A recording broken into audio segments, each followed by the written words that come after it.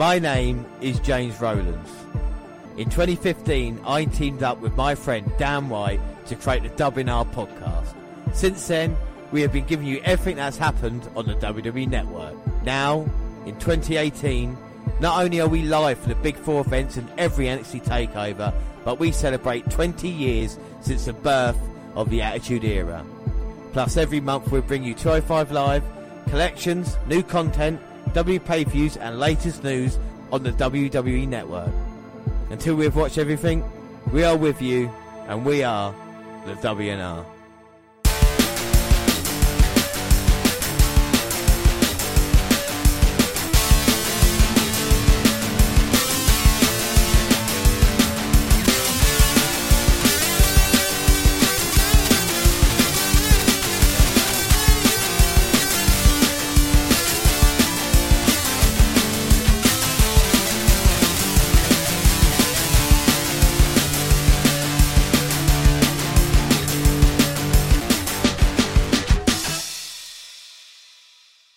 Yes, hello, I am James Rowlands, and as always I'm joined by Dan White. And today it's a very special episode. It's a WNR175. Yes, 175 episodes we've done. Where does the time go? We've had a Dwayne and avoided Jarrett, and now we are stronger than ever. On this special episode, we have one of the most anticipated podcasts that WNR do. It's Controversial Charcters Part 3!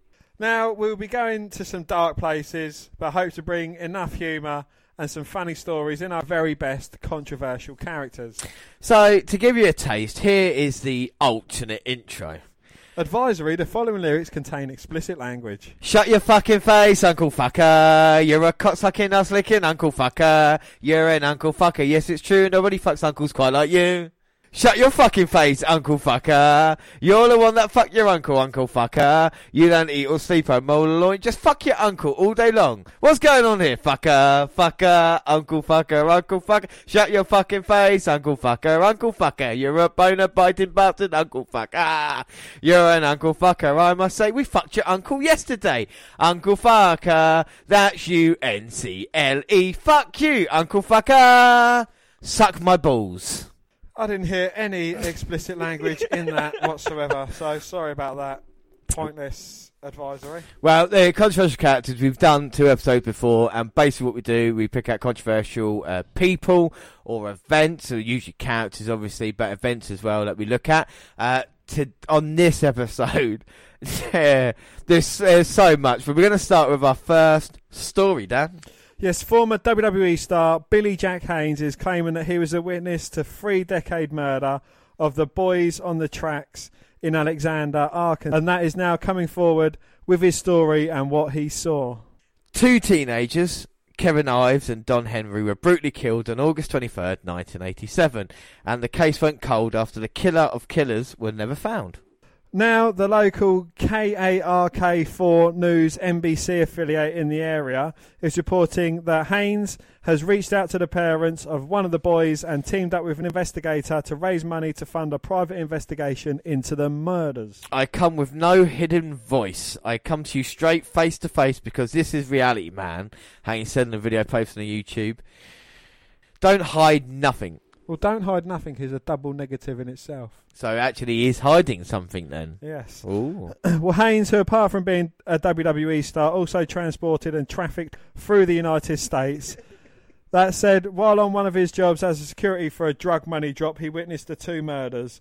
Haynes said they were murdered by people who were working for the same Arkansas criminal politician he was providing security services for. He says, I'm standing here, put my life on the line, telling you that I could very well be killed, added the 64-year-old in the video. They have to be taken down. 3 years ago, Haynes sued WWE for egregious mistreatment of wrestlers for its own benefit, as well as its concealment and denial of medical research and evidence concerning traumatic brain injuries suffered by WWE wrestlers. Yeah, and the full story is on Kark.com. You can go there and read it as well. It gets very dark. I mean, if we've got time at the end of the episode, we probably might come back to it and talk. But I want to start with properly with gentleman Chris Adams. 1955 to 2001, age 4. Chris Adams, best known to wrestling fans as the gentleman Chris Adams, was fatally shot on October 7th, 2001 during an altercation in his friend's Texas home. Reported as a drunken brawl, the shooter was Brent Beret Parnell, a fellow wrestler and friend of Adams. Parnell was ultimately acquitted of the charges of self-defence. Well, Chris Adams' early career, he was a three-time national judo champion in England. Many with Adams' background in combat many with Adams' background stick their nose up at professional wrestling. Chris Adams embraced it. A few months prior to his death, Adams told the Fort Worth Star-Telegram, meaning professional wrestling, appealed to me, theatrics mixed with athletic ability. Adams wrestled briefly in England before emigrating to the States in the early 80s, and by 93, Adams was wrestling for Fritz von Erich's Texas-based territory, WCCW. Well, Chris Adams had a hugely run with world class throughout the 80s, where he worked as both a heel and a face. Managed by the late Gary Hart, Adams would finish opponents off with his signature super kick, a move that was later adopted by Shawn Michaels. So, you talk about the impact he had on wrestling, Chris Adams actually came up with the super kick. Fans from the era no doubt recall Chris Adams partnered with the handsome half-breed Gino Hernandez, forming a dynamic duos tag team. The sports-storing crowds came to it in droves to witness the Von Erich feud, the dynamic duo, bringing big money for WCCW in the mid-80s. Now, one of the things we're going to do in Controversial Characters this episode that we haven't done in previous ones is that we're going to stop at certain points and then talk about another subject. So we've just mentioned Gino Hernandez. Dan, tell us about Hernandez. Well, on February the 4th, concerned with Hernandez's well-being, two world-class officials, Dave Manning and Rick Hazard, and several local law enforcement officers broke into his Highland Park apartment and found Hernandez dead. He had been dead for approximately 2 to 3 days. Initially, Hernandez's death was ruled as homicide case, but following autopsy reports, his death was ruled as a result of an overdose of cocaine. Well, his cocaine addiction was no secret to many world-class mainstays, including manager Gary Hart, who tried to encourage him many times to drop the habit. On a DVD documentary, The Chant for Challenge of World-Class Championship Wrestling, Hart said that he had pictures of all the wrestlers he managed, except for Hernandez, because it made him touch with Gino. The syndicated world-class broadcast, scheduled for February the 15th airing, was scheduled to have aired a match involving Gino Hernandez, originally taped on January 24th at the Dallas Sportatorium. The match never aired. Instead, announcer Bill Mercer made the announcement of Gino's death, and a different match aired instead. Both Mercer and Mark Lawrence treated Hernandez's death as well as Chris Adams' blinding angles during a time when World Class was about to go forward with a feud beginning at Texas Stadium. Adams returned the following May and won the World Class Heavyweight Championship 2 months later. Adams also formed a tag team with Kerry Von Erich until Von Erich's suicide on February the 18th, 1993. Well, so we're how long are we in? 10 minutes and we had 5 deaths already? This is going to be a new record. Anyway, it's not about that. The American Airlines incident. Sign of trouble for Chris Adams were looming well before his death. In 1986, a flight attendant who claimed that Adams was belligerently drunk on a delayed American Airlines flight. After telling Adams to sit down in his seat, he told her, "I make 25 times the money you do, and no one like you is going to tell me what to do." Adams proceeded to headbutt the co-pilot and picked up an assault conviction from a federal jury. The story goes that Adams had to be physically restrained by Kevin Von Erich. Well, Chris Adams' life had become a whirlwind prior to his death. He was awaiting trial on manslaughter charge stemming from an incident 1.5 years prior when Adams and his girlfriend were both found unconscious in a Dallas apartment. The two were partying the night prior and had overdosed on a mixture of GHB and alcohol. Adams would recover. His girlfriend, Linda Kapengst, would not be so lucky. That's another death. It's another death. In the months following the death of Kapenecki, Adams was hospitalised for depression and undergoing counselling. Friends said that he owed the IRS over $50,000. Is that R&R Shyster, the wrestler? No, it's not. No. It's the Inland Revenues. Well, in 1997, Adams began competing for World Championship Wrestling as a mid-card performer. He was intended to be used with a Blue Bloods tag team. However, Adams and Regal shared legitimate animosity towards each other, and the team was quickly disbanded. I tried to look up Regal's Adams heat. Whatever heat they had, backstage stuff they kept to themselves because there was no stories about that. Be interested to ask Regal, actually. Well, Regal's not dead, so, that's... Yeah, he's got one of these things going for him. Well, Adams then feuded with Glacier in a battle of super kicks and then locked horns with Chip Minton. What a name. I know, it's brilliant. Adams was granted his release from WCW and satisfied with his role in the organisation. He returned to Texas as a promoter and part-time wrestler, appearing for a time in NWA Southwest organisation. Well, here's how he lost it all. Where Chris Adams was on the top of the world.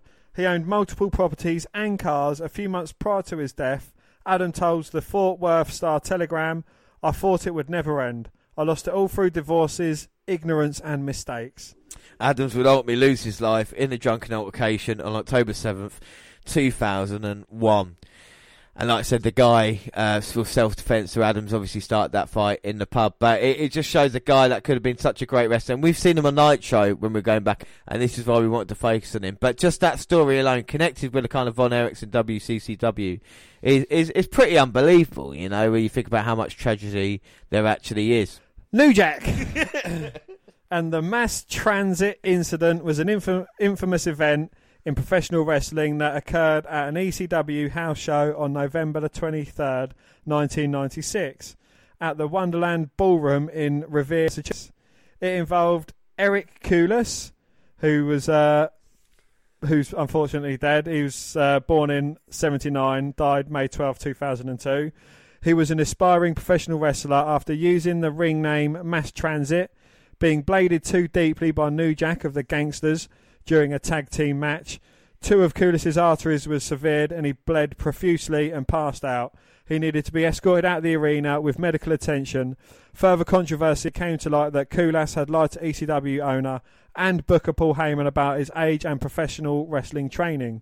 The incident led to a future ECW pay-per-view being temporarily cancelled and a lawsuit from Koulis' family. Right, so let's get into it. So the incident was Axel Rotten had been scheduled to work a tag team match with Devon Dudley against the Gangsters, which is New Jack and Mustafa Saeed, but could not make the show due to a family emergency.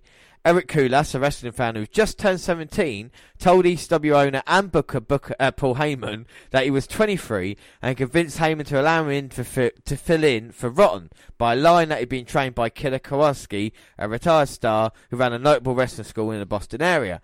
Heyman stated afterwards that he was unaware of Koulis' real age. Koulis performed as Mass Transit, Ralph Cram-Domesque bus driver gimmick. Well, before the match, Koulis asked New Jack to blade him since he had never done it himself, and New Jack agreed.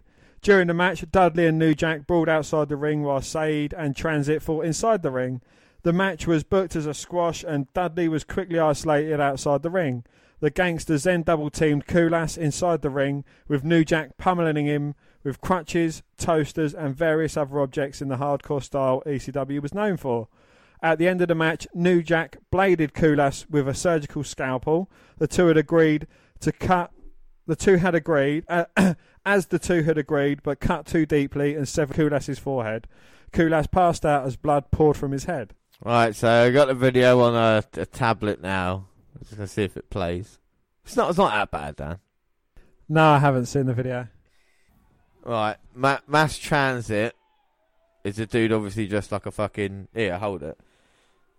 He's a dude dressed like a fucking bus driver. And obviously, you know what New Jack looks like. So Dan's going to watch it for the first time and then tell me exactly what he thinks of it. Well, New Jack's just going around taunting the crowd. He's basically slapping his ass and giving him the middle finger. Well, the event was a house show and thus not televised. However, camcorder footage was available, which was eventually used as evidence in legal proceedings. The video showed New Jack quietly asking Koulis after the blading, "You're all right?" Next, the Gangsters proceeded to work Koulis over even more with elbows and various objects, prompting Koulis' father to scream, "Ring the fucking bell, he's 17. As medics rushed to the ring to aid Koulis, New Jack grabbed the house microphone and shouted, "I don't care if the motherfucker dies. He's white. I don't like white people. I don't like people from Boston. I'm the wrong person to fuck with." He didn't say person, but I'm obviously not going to say that word. You're not going to be that controversial today, No, then, James. controversial. What's happening in the match? Dudley's on the outside. He's being isolated, and they're fighting through the crowd. Oh no, it's unbelievable. Now you would have footage of it. I think about that about the Owen Hart death the other day. You know, if it happened this day and age, how many videos would there be of it? You know, we're lucky that 20 years ago there was nothing like that. He's getting beaten over the back with a crutch in the ring. He's 17. Yeah, he's a big guy, isn't he? He's a large guy. Is he not bleeding yet? What's happening? He's getting his head cut open by a scalpel. Yeah. He's covering his face at the moment. Fucking hell. Blood is just pissing out now. Jesus fucking Christ. He gets picked up. Oh, he's getting jabbed in the face now. Punching on his cut, and there's just a fucking pool of blood in the ring. You see him holding it as well. Yeah, he's like, oh my God. He's in shock. You don't want to watch it anymore. Yeah, stopped. Right, so we'll leave it there anyway, because obviously it's pretty bad. Dan, we will continue. Well, this is the repercussions. The incident led to the cancellation of ECW's first ever pay-per-view event, Barely Legal, by pay-per-view provider Request TV on Christmas Eve '96.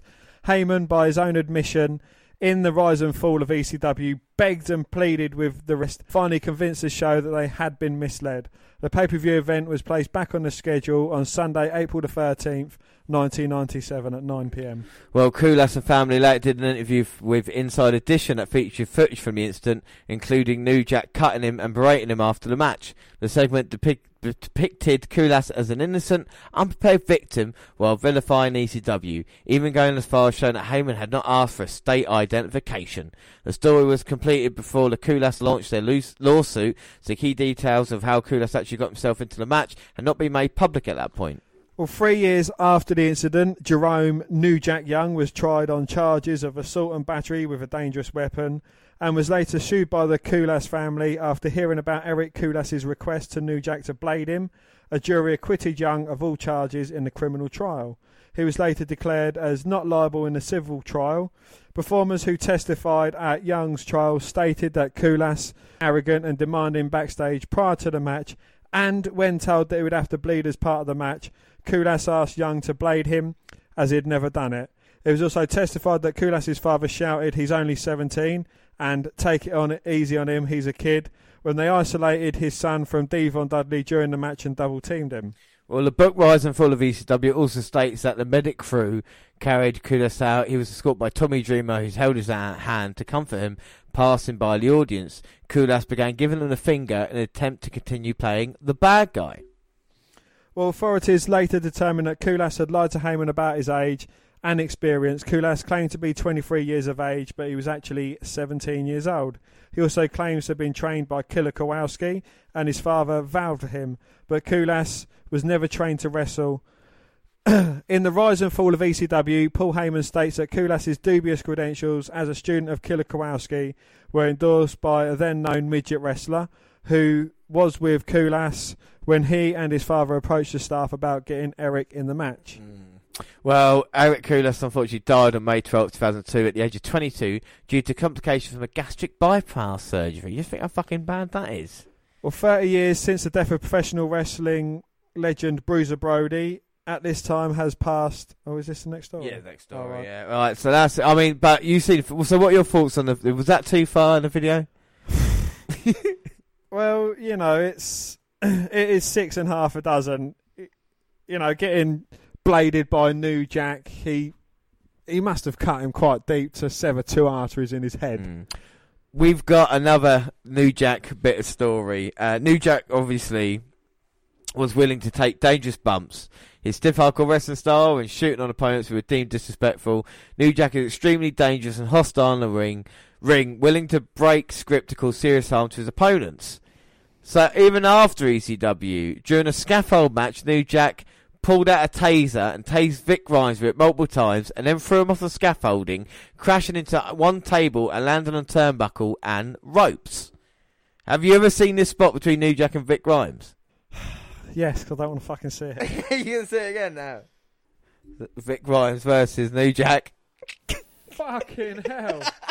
What happened? What happened? He was thrown from at least 50 foot in the air, and I'm not even fucking exaggerating this time, from like the scaffolding around the ring. Did he miss the straight onto the outside, or? I think he hit one table and then hit the turnbuckle. Slow-mo. Well, he's kind of slid off the tables, hit the top rope, bounced into the ring and landed really awkwardly. Oh, New Jack's got him. Not happy with Vic Grimes. Fuck me. Bounced off. Well, New Jack openly admitted that he did that on purpose with the intent of legitimately kill Vic Grimes over an incident previously leading to New Jack's legit brain damage and blindness in his right eye. Now, anybody who doesn't know, New Jack used to be a hitman as well. How fucked up you let someone like that wrestle down, eh? I mean, there's some controversial characters. I mean, there's a lot about New Jack taking it too far, but there's just two incidents from him right there. The motherfucker's still alive. Yeah, and he's still going. How old's he now? 55. Never forehead. Never signed by WWE. I wonder why. Oh shit! Yeah, Gypsy Joe's a good one. New Jack is fighting this kind of like 60-year-old guy in like a kind of like tiny little arena. There's only like 20 people there, and for some reason he just beats the living fucking shit out of him. I honestly don't know why he does it for, but it's quite bad. The guy's really old. Yeah, just him beating the shit out of him. I mean, it's bad from New Jack. That's why he's a controversial character, and that's why he's never signed for the WWE as well. But we move on, and one of the moments we've touched on, I think, in every controversial characters episode, is Bruiser Brody and what happened. Well, 30 years since the death of Bruiser Brody, the time has passed, and it's become increasingly evident that Brody was actually murdered by Jose Gonzalez in a Puerto Rican locker room. And WWE Hall of Famer Tony Atlas was not only there for the incident, but was the first to respond to the fallen Brody. In an interview with Hannibal TV, Atlas shared his memory of the moments before and after and during the attack of Brody. Atlas and Brody... So, this is pretty graphic, Dan, but I'll let you take it. Well, Atlas and Brody have a locker room conversation interrupted by Gonzalez, who asks to speak with Brody. Atlas remembers a towel being wrapped around Gonzalez's hand. Well, Brody turned around, he still had his bag in his hand, Atlas said. He turned around and stepped one foot in the shower and then the other foot in the shower. As soon as the second foot hit the shower, sound. Oh! Just like that. The second time he did it, he bent over and I looked up. The first time he did it, I thought he got punched. I thought, damn, Jose hit hard, they're fighting. So when he bent over, Jose lifted the knife in the air and I saw the knife and the blood dripping off it. So I jumped up and grabbed Brody and put him away. The knife came down and cut Brody's ponytail off. That's how sharp the knife was, he said. Atlas, remember how unassuming Brody was the moment before he was stabbed? Brody just asked Atlas to draw a picture of his son. In the same instant Brody took out a picture of his son, Gonzalez entered the picture. He had no idea. He didn't even put his bag down. He had his wrestling bag and he just carried a little pouch with his money and everything in it. He was looking at me drawing. It was the last thing on his mind. Then he reached into his pouch to get a picture of his son. He reached to give that picture to me and I reached to get the picture before I could do that. Before I could do that, Jose said, "Can I talk to you?" Brody turned, so I never got the picture. He walked into the shower with his pouch in one hand and a picture of his son in the other. Well, because of congestion in the arena, it took 45 minutes for an ambulance to arrive. Despite the clear locker room murder, Alex remembers most of the wrestlers acting like nothing happened. When the ambulance finally arrived, the emergency team didn't have the strength to lift Brody, so Atlas had to help. Brody was stabbed through the liver and intestine. Doctors quickly fixed his intestine and told Atlas to leave while they worked on Brody's liver. Atlas returned to the arena where no one seemed to care about the stabbing. When I came back to the dressing room, the blood hadn't dried on the floor yet. I hear laughing and joking and everybody's bragging about their match. Well, at the time, heel and faces were kept in separate locker rooms and Atlas couldn't tell anyone what happened until his match with the Iron Sheik. Upon hearing the news, Iron Sheik cut the match short. He said, "Hot your bunnies!" Well, Atlas was questioned by the police and was able to easily point at Atlas was questioned by the police and was able to easily point out Gonzalez as the perpetrator. However, the day Savio Vega told Atlas he needed to leave Puerto Rico because there were plans in place to have him murdered. Well, the murder of Bruce Brody did go to trial, but Gonzalez was found not guilty after the court decided he acted in self-defence. Atlas wasn't subpoenaed until after the guilty verdict. The last image I got of Brody was him laying down, holding his intestines in with one hand. Atlas said the other hand he was holding on to a picture of his son. That's how the man left this world, holding his intestines and his son. That's how he left this world. Oh my God. Wow. Yeah, Bruiser Brody. And I think we'll leave it there if we do the next controversial characters. Booker T was interviewed by Hannibal TV recently. Soon after Booker T was honoured with the Lou Fez Award by the Dan Gable for hosting the museum. During the interview, Booker was asked about his infamous backstage fight with Batista in 2006. Booker said he never had a problem with Batista and added there was often a lot of testosterone in the locker room, which led to disagreements. Booker T added that sometimes wrestlers had to work with each other and get along, which could lead to a fight, which is what happened between him and Batista. Booker also added they have since settled their disagreement. So Randy Orton then, May 30th, 2012. WWE announced that Randy Orton would be suspended for 60 days, effective for his second violation for the company's talent wellness policy. Orton has been suspended twice by the company in 2006, in April and August. Orton's suspension in April 2006 was set for 60 days for unprofessional conduct. Orton apparently openly rolled a marijuana joint backstage at a SmackDown taping in March, a week prior to WrestleMania. Bruce Pritchard found out about the incident and reported it to management. Orton was apparently already in hot water at the point over past infractions prior to the wellness policy being put in place, and the action was said to have been the last straw that broke the camel's back. While suspended, Orton spent 4 weeks at an anger management clinic in Atlanta, Georgia. This apparently did not count in the wellness policy violation because the company didn't test for marijuana at the time. The suspension was viewed more as a conduct violation. Orton was suspended again in mid-August 2006 for a wellness policy. Orton was suspended again in mid-August 2006 for a wellness policy violation, which would be considered his first violation.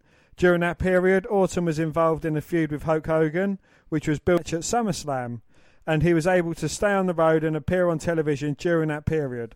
Orton was removed from house shows for over a 30-day period from mid-August to mid-September, during which time Orton moved into a new home with his fiancée. In August of 2007, WWE suspended 11 performers based on information the company received from the investigation Albany, New York District Attorney's Office about contacted talent who were using Signature Pharmacy or another internet prescription service to obtain performance-enhancing drugs over the internet prior to the implementation of the wellness policy.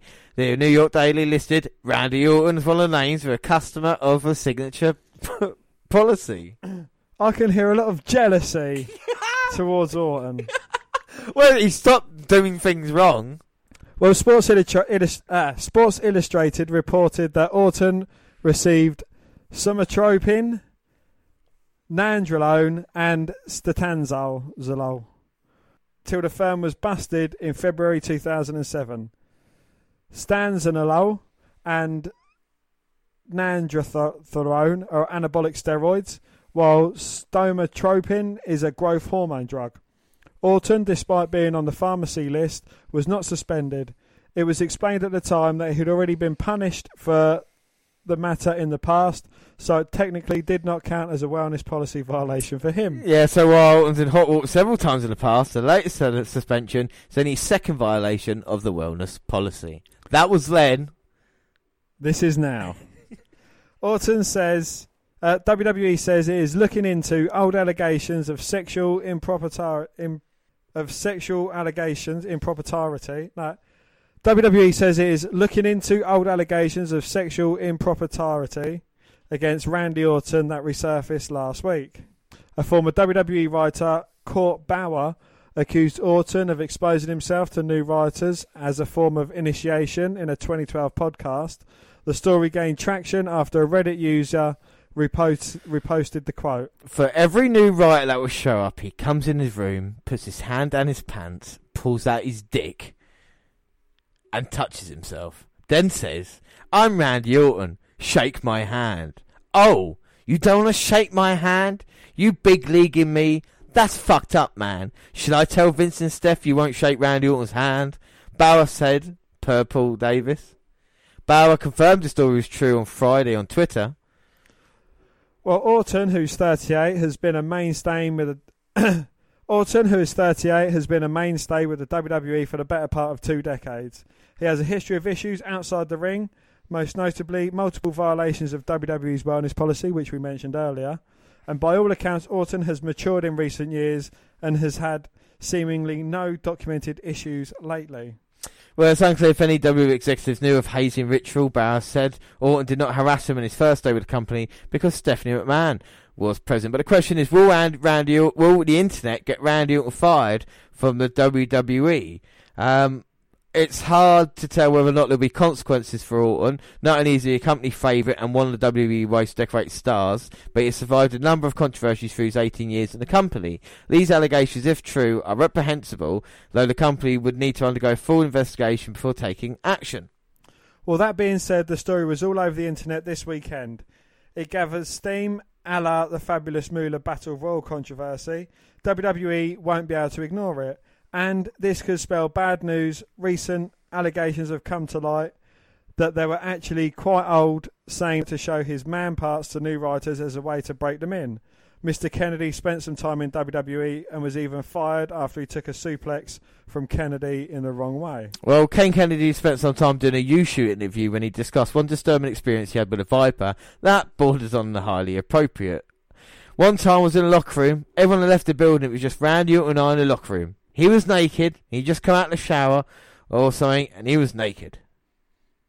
I remember my boots were sitting there, and he dipping his cock into my boot. I was like, "What are you doing?" He was like, "Ding," just dipping his balls and his cock into my boot. See, now that's funny. That is funny as fuck. He used to do stuff like this, and we'd be riding in the car, and I'd be like, "Randy, there's no one else around to find that funny." Only time will tell if WWE's investigation into the matter actually unearths any proof of Orton's inappropriateness backstage.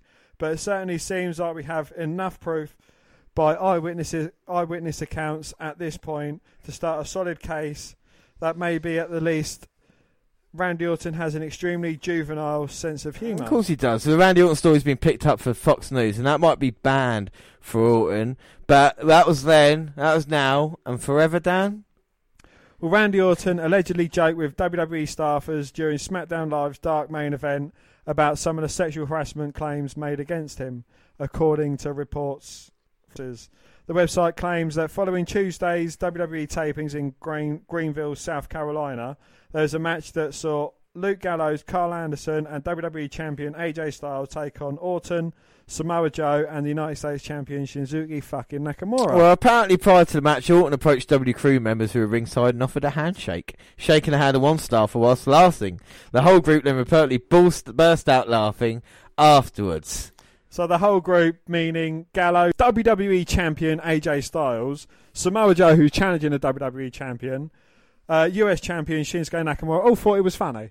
Look, they might not be laughing, but the people ringside were. But even his tattooist is difficult. And this is another news. With Randy Orton, all controversial stuff like this were his problems. And even his tattooist is, because the story is, of course, several months ago, Catherine Alexander sued the two companies, WWE and 2K Sports, after alleging the tattoos she did on Orton were original designs. She did not give them permission to be recreated in a video game. She was suing WWE, Take-Two Interactive Studio Software, 2K Games Inc., 2K Sports, Visual Concept Entertainment, Ukes Co. and Ukes LA.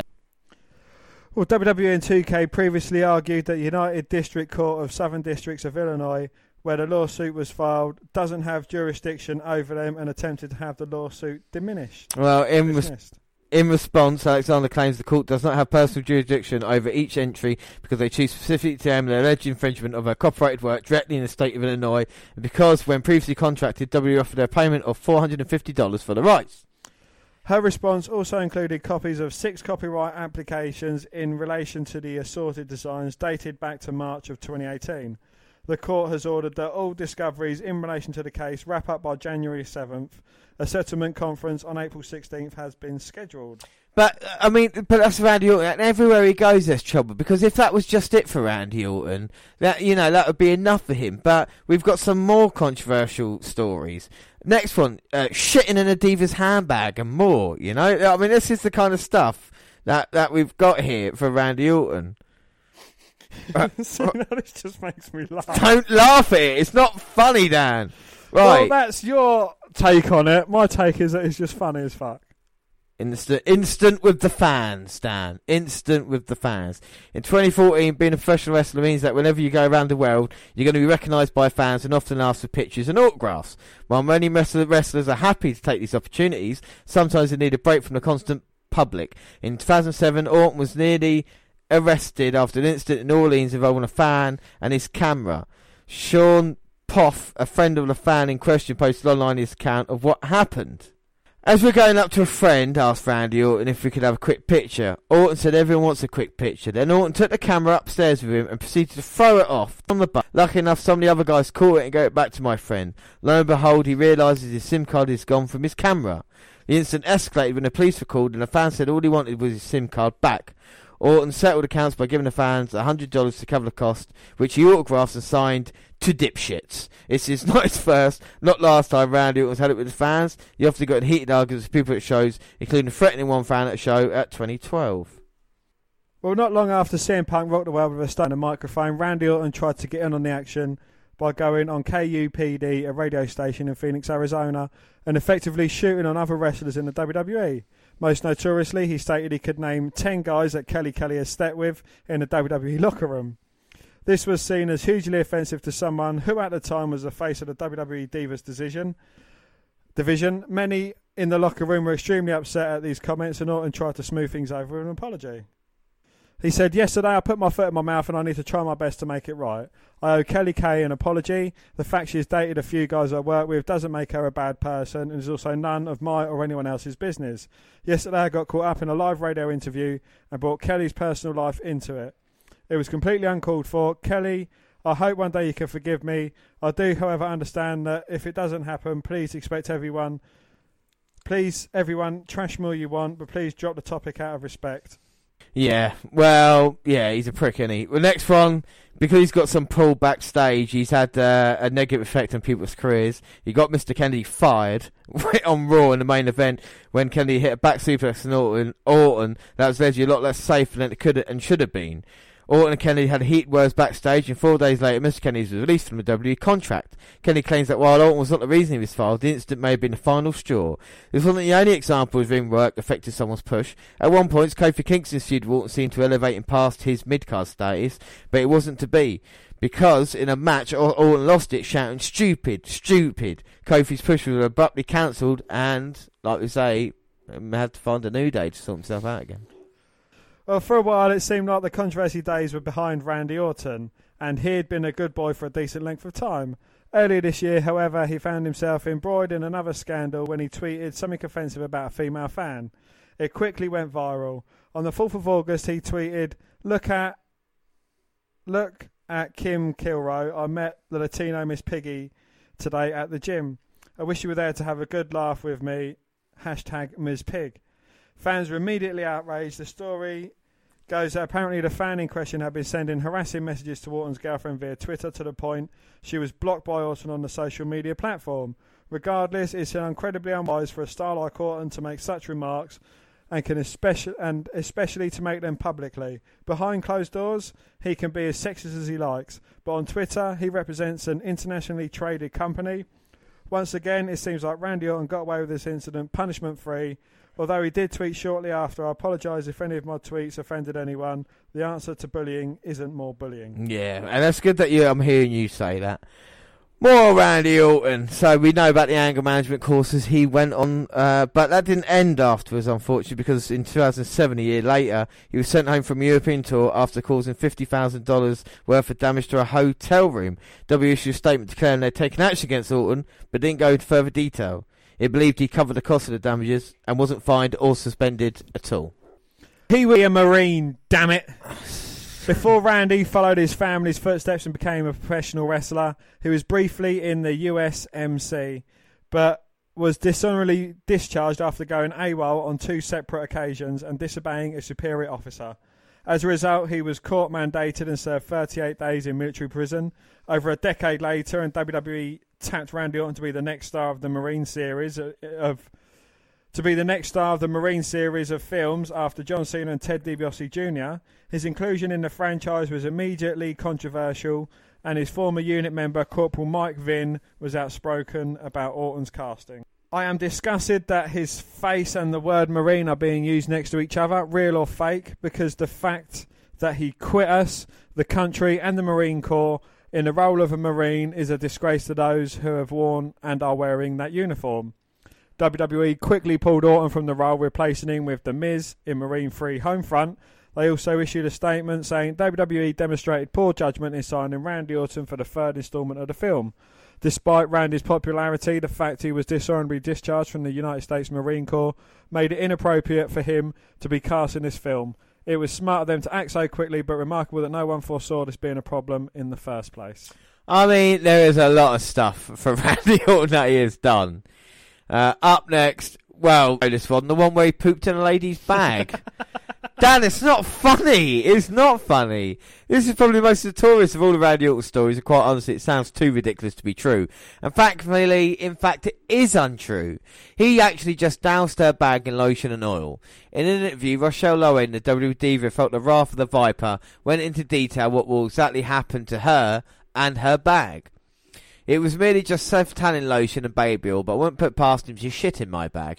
That Orton had a vendetta against her after she didn't know who he was on her first day with the company. She also speculated Orton was attracted to her and didn't know how to deal with it, so lashed out with verbal abuse and intimidation. Where it's a relief that Orton didn't go to the lengths of pooping in a lady's bag, it doesn't make up for the month's worth of torment Lowen received during her time with WWE. So you find that I mean, what is... When you look at that, if it was any other wrestler, if Enzo Amore had that kind of amount of stuff, you would be having a go at him so much. But because it's Randy Orton, you think it's acceptable, do you? I think it's funny. Well, you can't just because it's Randy Orton. Any other wrestler, there'd be a problem with it, wouldn't there? Well, you'd have a problem with it.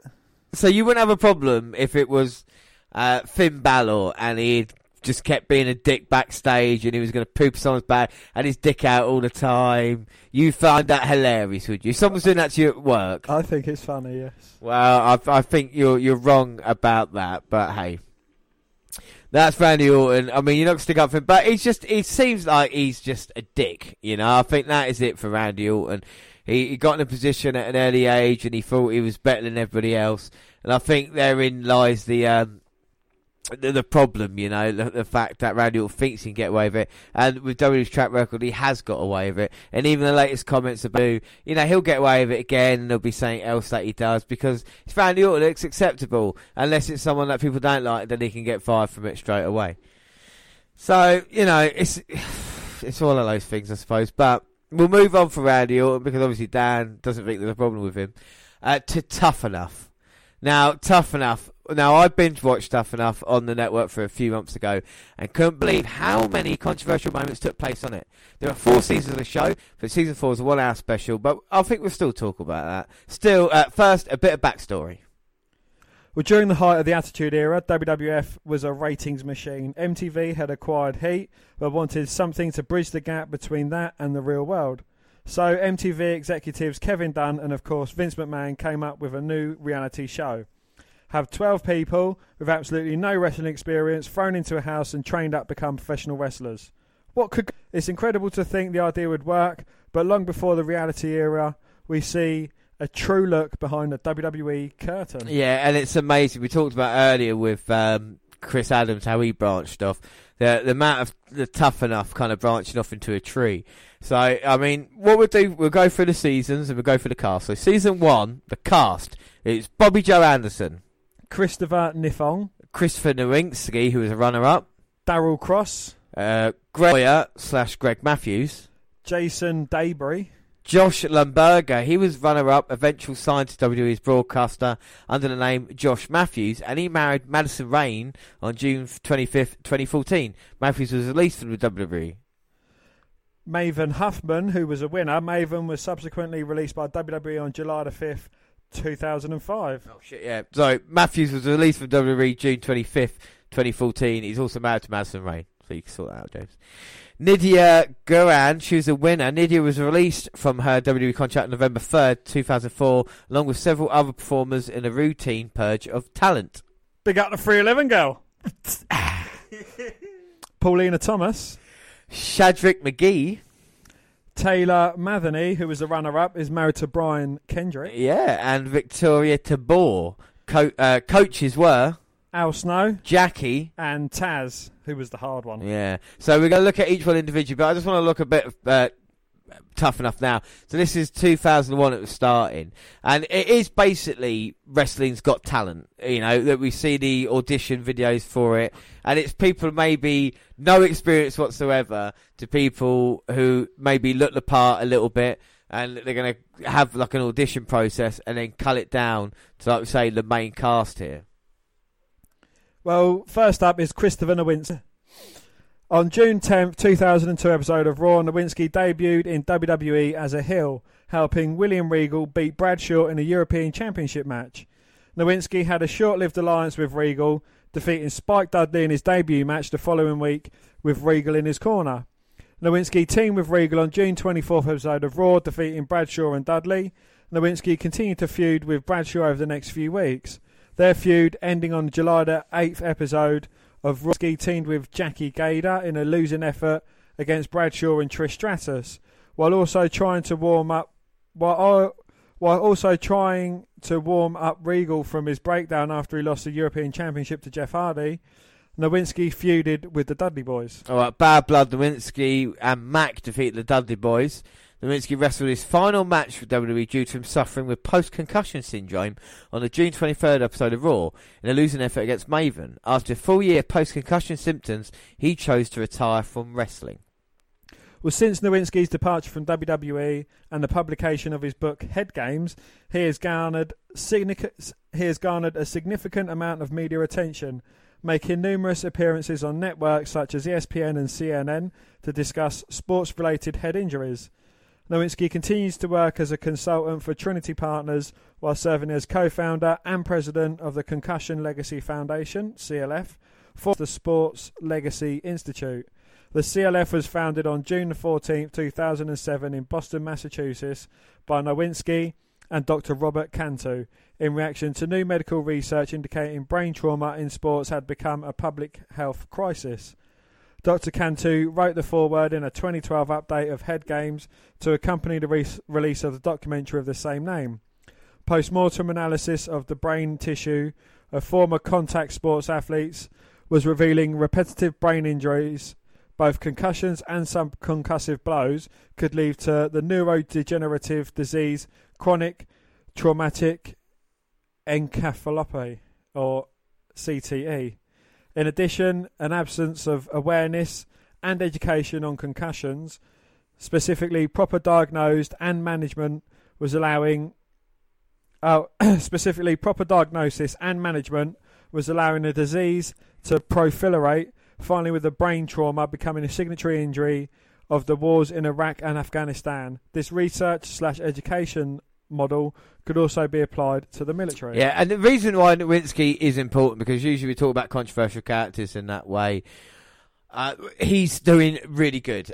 He's kind of changed the sport, because in case in point would be Daniel Bryan. If you look at the injury he sustained with a concussion, he maybe would have come back and maybe would have ended his career, but because of the research that Nowinski and others were doing, Daniel Bryan then knew that he could eventually come back if the right training technique was in place. The NFL have been sued a lot.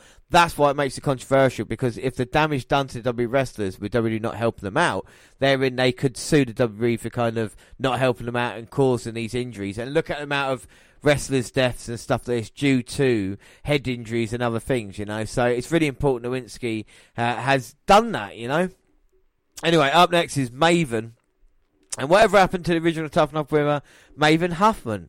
The guy was groomed for superstardom at one point. WWE wouldn't allow just anyone to eliminate The Undertaker for a Royal Rumble, That then, in 2003-2004, looked like he was going to become a member of Evolution and from association with Triple H, and then nothing.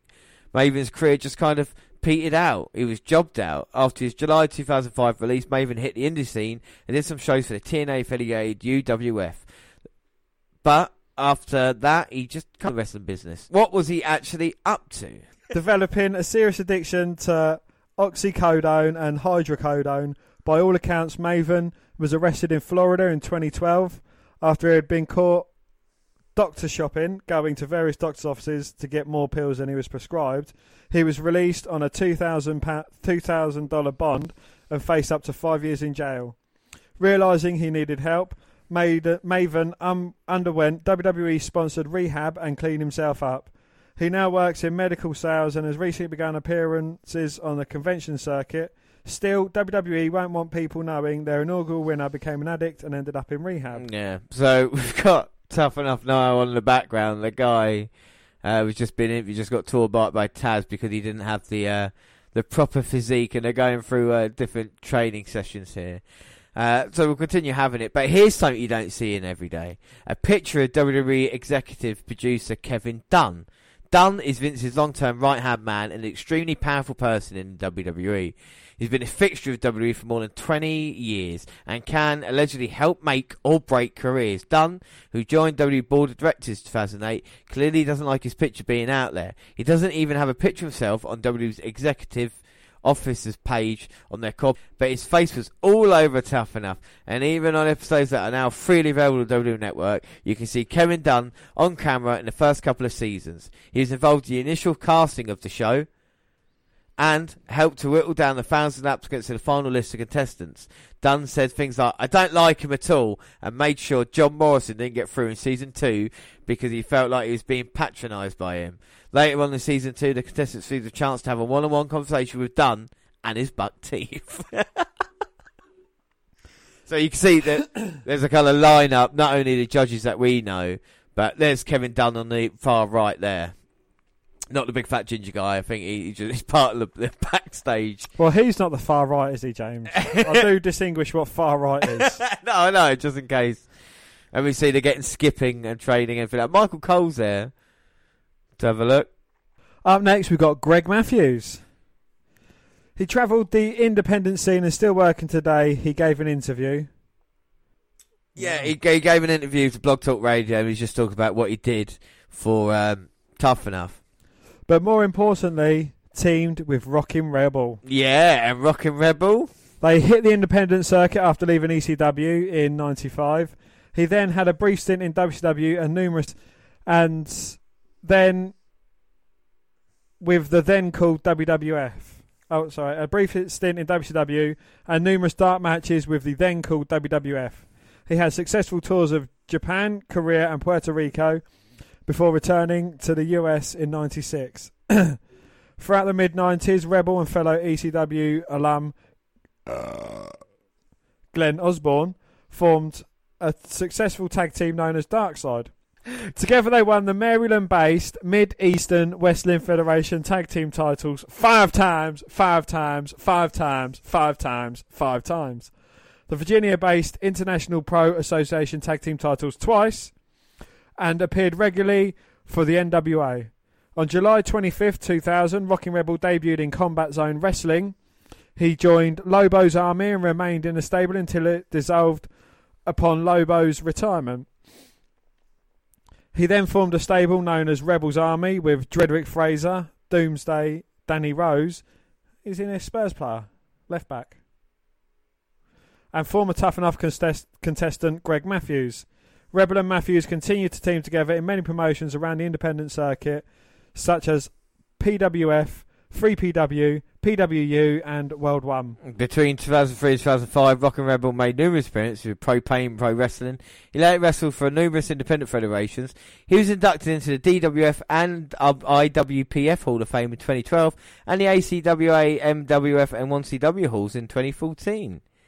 But then we got news that a professional wrestler shot his wife and turned the gun on himself in an apparent murder-suicide, police have said. Officers in Pennsylvania have reported that injuries to Charles Williams, better known as Rockin' Rebel, and his wife Stephanie indicated that he'd used a firearm on them both. No other wounds were sustained by the couple who were found in the living room on Friday. To friends, 2 10-year-old children of Miss Williams, who was 50, also lived at the house in the northeastern US state, but it was not clear whether Mr. Williams was their father. The 52-year-old was a well-known figure on the independent wrestling circuit and, like we said, enjoyed success, as Dan said earlier. And a GoFundMe page has been set up in her memory. So Rockin' Rebel there turned the gun on his wife and then on himself. And, of course, he teamed up with Greg Matthews in Tough Enough. the Triple H speech from Tough Enough Season 1, this did nobody any favours. You could see the intention, take a top star and lecture the rookies on the passion it takes to make it in the business. The fact that Triple H was a heel at the time made it even better, in theory. In practice, Triple H just comes across like a bit of a jerk. He shows them how to bump and punch with intensity, which is fine, but the way he's lecturing the kids, you would think he was a 20-year veteran like Terry Funk. When Triple H delivered the speech, he had only really been a top guy for a year or so. If Triple H was to give the speech now, after a further 15 years of ring wars, it would have had a bit more weight to it. But back then, it just looked like another transparent attempt by WWE to make the game look like the biggest badass on the planet. It failed.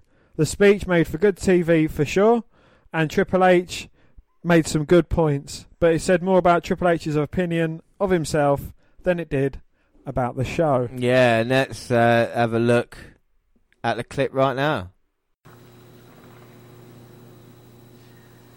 How you guys doing? Who's sore? Yeah? Been hard so far?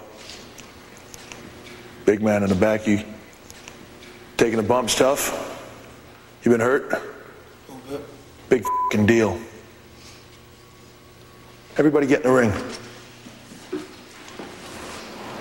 Take a bump.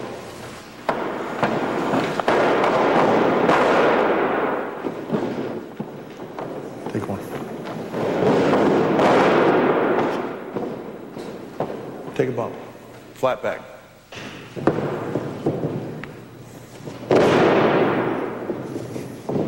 Just for further notice, one of your nuts is hanging out of your shorts. You got a big hole. It's the difference between that bump and that bump. What's the difference? Intensity. What do we do in the ring? From the time we walk through the curtain to the time we walk back through the curtain, we tell a story. But we don't tell it with words, we tell it with our bodies.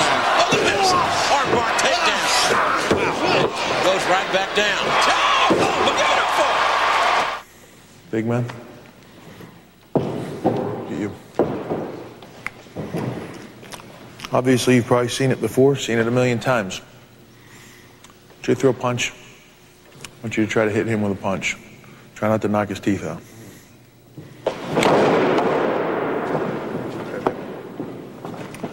It's good. Good snap. Hit me one time. See the difference in how fast I snap? Watch me get it.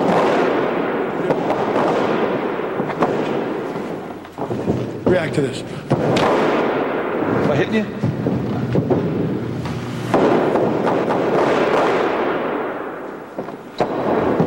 Good snap. Good. Attack the mat. Do it again.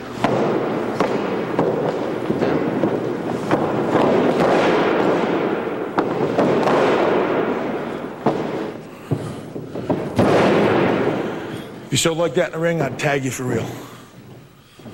What makes you want to be a wrestler? Something different for me. It's a challenge. I like a challenge. You a fan? Not a big fan. No? No.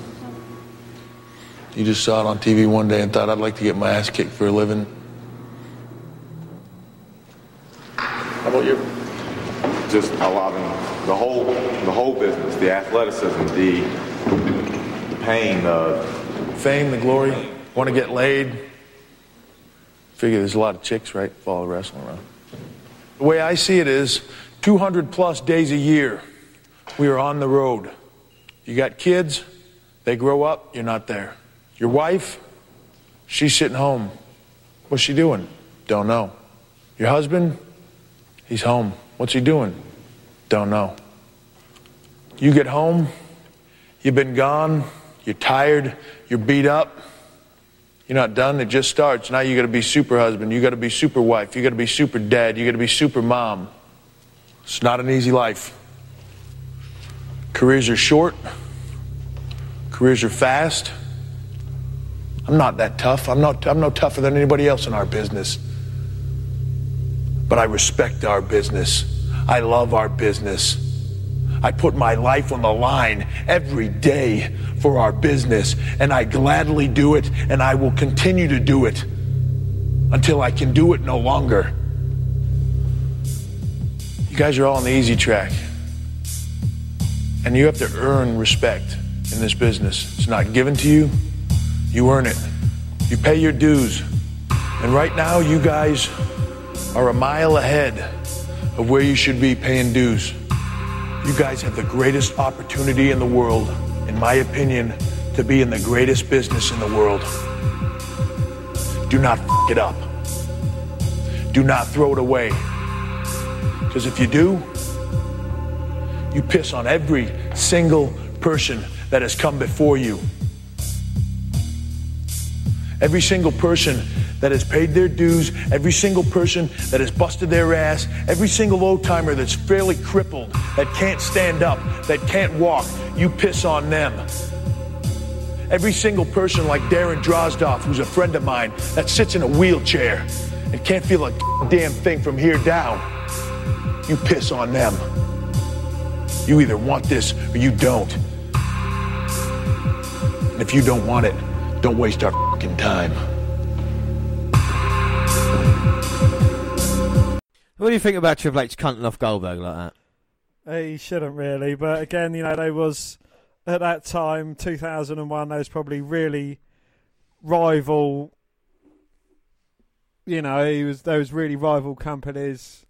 So, I think it's kind of acceptable in that way. Well, I mean, it's a bit, two-faced Triple H to induct him into the Hall of Fame after he said that about Goldberg, but they change their minds about each other anyway, so I don't think that really matters. So, I mean, that is just the kind of, taste of stuff in Season 1 and that we had. Which, I mean, for that to have, 4 or 5 moments is pretty impressive, isn't it? You think, oh my God, okay. We'll move on to Season 2. Season 2's not too bad.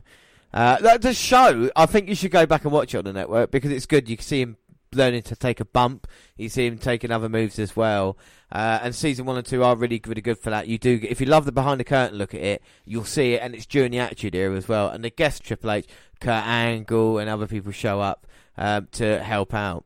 But Season 2 cast, you've got Aaron Lewis, Alicia Martin, Annie King, Danny Carney, Greg, Hawk Yunkins, Jackie Gader. She was the winner, competed as Miss Jackie and was manager of LA for tag team of Charlie Haas, who's now her husband, and Rico.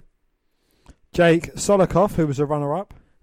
Jessie Ward. She married professional wrestler Tommaso Ciampa in September 2013. Kenny Lane, runner-up. Later in his career, he competed at TNA and Ring of Honor as Kenny King. Linda Miles, winner, competed as Shaniqua, the dominatrix valet of the Basham brothers. Matt Morgan, who is known as the Blueprint Matt Morgan, he competes in TNA. Pete Tornator. Pete Tornator. Pete Tornator. Robert Savalet.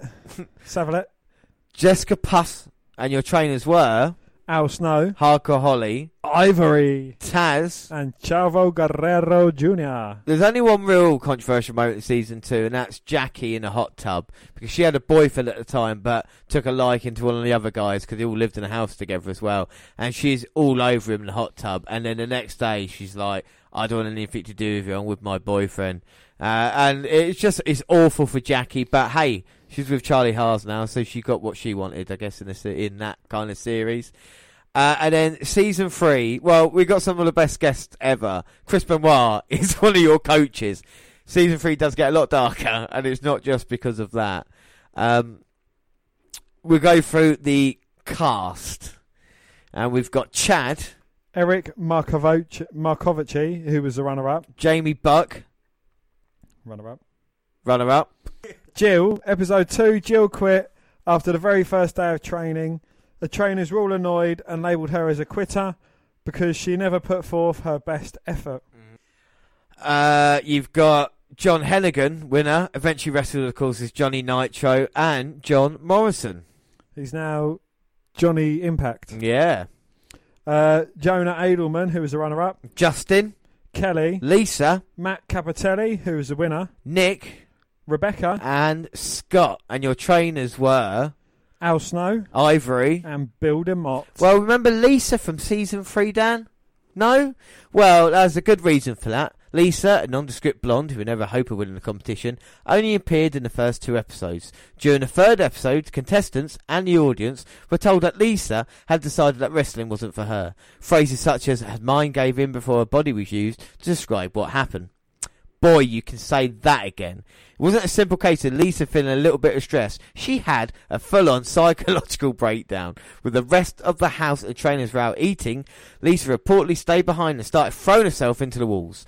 After that little episode, she found the MTV control room, made her way onto the roof of the house, and had to be talked down by producers. When her parents came to collect her, she physically attacked them, claiming she had no idea who they were. After that episode, she escaped custody in an LAX airport, causing a whole wing to be shut down, while attempts were made to find her. But the fun didn't end. Sometime later, Lisa made her way to Ohio Valley Wrestling and claimed that Al Snow and WWE had sent her there for further training. It was untrue. Not taking a hint, Lisa found a way to get backstage at W events in September 2002, where she helped set up the pyro for the events and even had a face-to-face conversation with Vince McMahon. Once W officials finally caught on to what was going down, and a picture of Lisa circulated among WWE security. Fucking hell. One of the other things as well about it is, of course, we branch off to certain things, and a bit like Greg Matthews with Rock and Rebels, a tag team partner. Of course, John Morrison had Joey Mercury as a tag team partner, and Joey Mercury, talk about controversial for him. You know, he had so many moments, basically.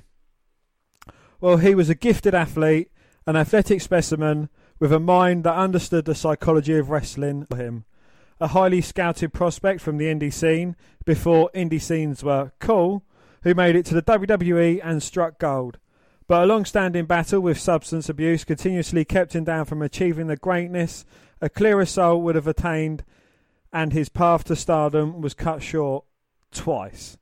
A third chance following his clean-up resulted in more of a backstage role, which he embraced and contributed more than people realise.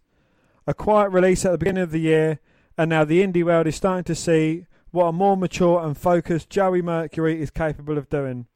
He's taking it one match at a time, but make no mistakes, Joey Mercury is making up for lost time. While 2017 was him getting his feet wet again after being away from a ring full time for 7 years, but 2018 will be a year of reckoning for Joey Mercury as he moves forward, more determined than ever. Yeah, I mean, went into too much detail about Joey Mercury's career, but I mean, with the most important moments is that throughout ECW where he worked and stuff like this, he had basically become, addicted to the alcohol and stuff, and the big moment for him came when is it? Well, it was in March of 2007. Mercury was released for violations due to the WWE wellness policy. The Great Ride came to a grinding halt. Before you do that, let me just do a bit before. Yeah, the moment was, let me go. In 2006, in WWE Armageddon, the Fatal 4-Way Tag Team match featuring Eminem, the Hardy Boys, William Regal, Dave Taylor, Paul London, Brian Kendrick. Joe Mercury took a brutal ladder shot to the face that resulted in serious damage. I mean, it was one of the most brutal ladder shots in the world. It was a fucking, when it set up like a seesaw, yeah. Hardy jumped on it and it just catapulted him in the face.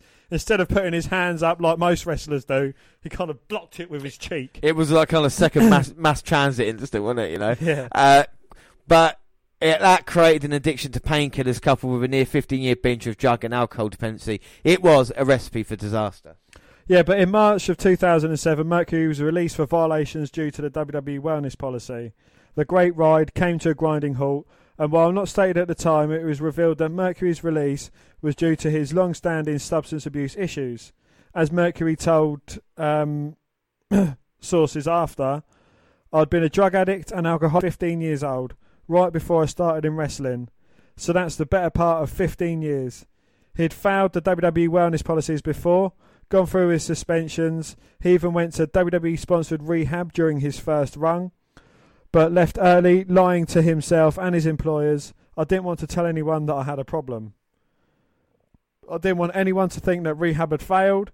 I didn't want it to look bad on me because at that time I was on almost every Raw and SmackDown, getting a lot of work, being in a lot of good spots. Then one day, before taping, I took some pills that somebody handed me. They weren't prescribed to me. I knew it was wrong, but I took them anyway. because that's the nature of the beast. In fact, he had been taken off the road before his release and even pulled aside by Vince McMahon himself, who, according to Mercury, told him, "We're not concerned about your work because we know you can put it together for 30 minutes every night. We're worried that you're going to die." So he returned to the WWE 2 years later, clean and sober and injury-free, with the Straight Edge Society. And CM Punk real life lifestyle was a big help to Mercury during his rehabilitation. And as we saw in the CM Punk special, Punk even bought Mercury's house after his 2007 WWE release. He managed to start working backstage, and that because came part of J&J Security, didn't he? And now he's been released there. And there's a picture of him in Ring of Rollins. You expect Seth Rollins to be front and centre, didn't you? But he's right behind everybody in that. Yeah, that looks like James Ellsworth at the back as well. So, I mean, that was Joey Mercury there in his career, and he's back in the independent scene. He re-teamed up with John Morrison, so we come back to Tough Enough now, and they've been on the independent circuit. And our next person is Matt Cappotelli. On the third season of Tough Enough, John Morrison won, but he wasn't the only winner that season. Unfortunately for Matt Cappotelli, while John Morrison went on to have great success in the business, Matt's promising career was cut short due to a brain tumour in 2007. 10 years after his career was cut short, the tumour sadly came back more aggressively, and Matt sadly passed away earlier this year. Which is horrible, and we talked about that, but another incident is the Bob Holly incident in Tough Enough. Bob Holly had a long career in WWE. He was involved in some really good matches and was a hard worker, good company man, if you will. But it would be forever known to most people for an incident in which he appeared to rough up Tough Enough Season 3 contestant Matt Cappotelli. Holly, who was as surly as they come, took umbrage to the Tough Enough trainees horsing around in the ring during his downtime. He singled out Cappotelli as the biggest offender and proceeded to give him an ass whipping during a six-man tag.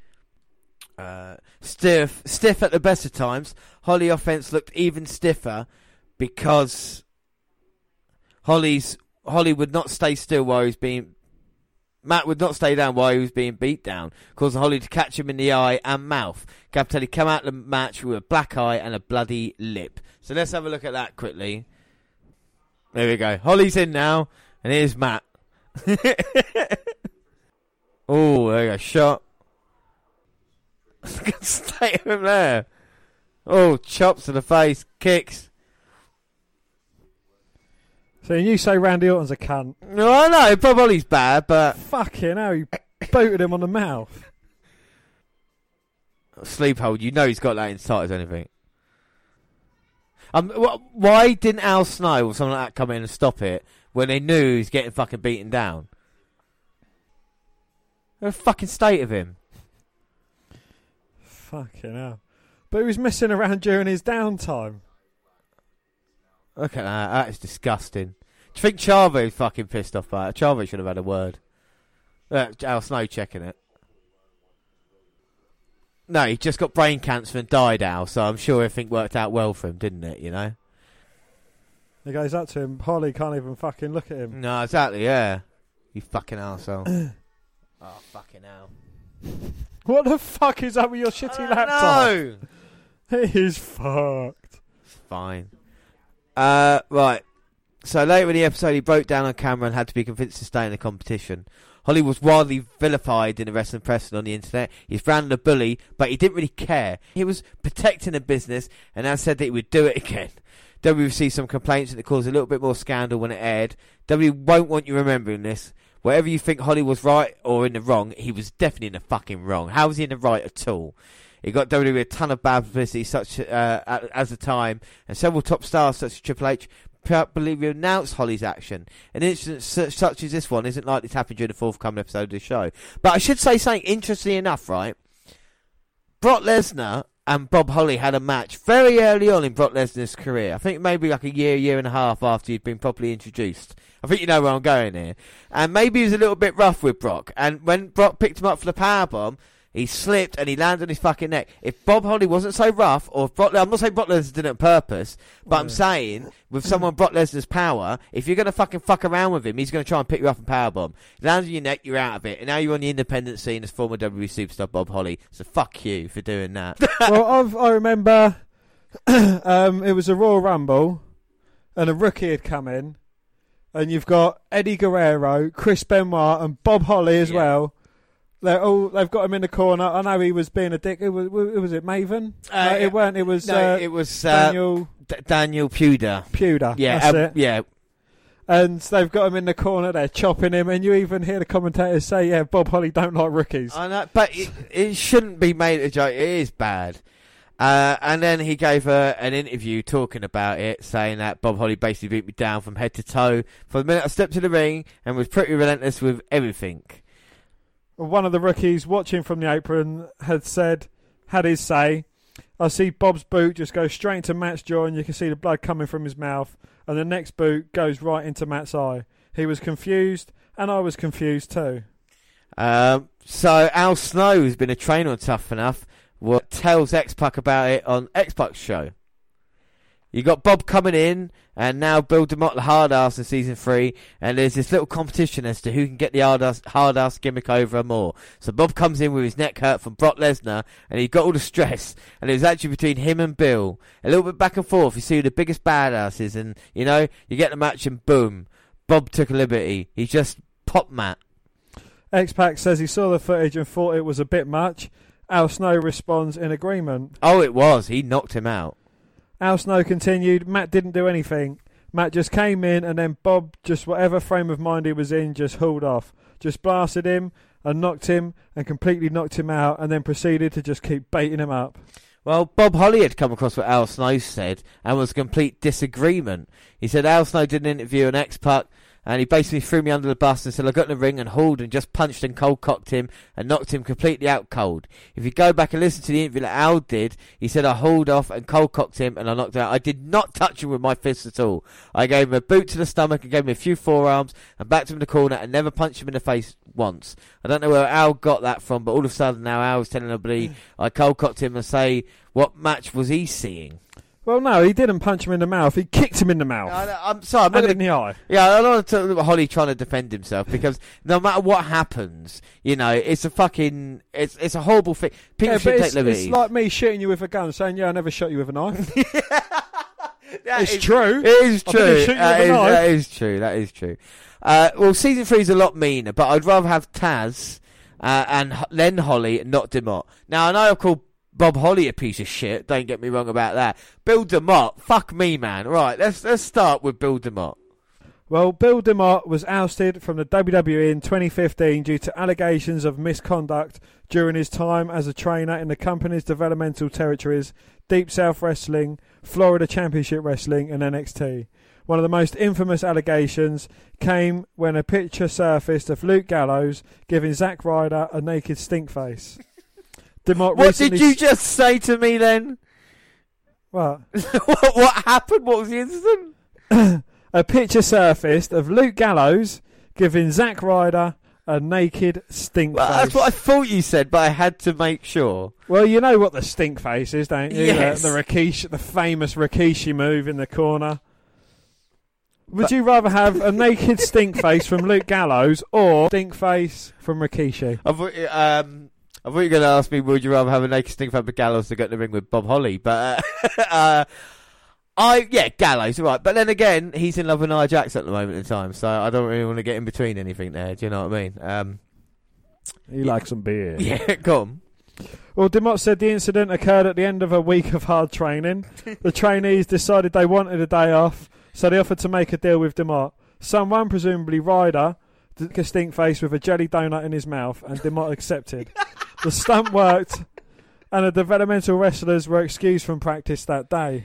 Well, Demott said the reason the incident surfaced 6 years after it occurred was because a disgruntled ex-employee decided to leak information when he was fired from the WWE. There was no malice behind the stunt, but rather it was a deal agreed upon by everyone who was in attendance. Well, they made a deal and they didn't want to train. They make a deal, and what's the deal? I give someone a squisher, bare ass with a jelly donut in their mouth. I look around at 40 people and I went, deal.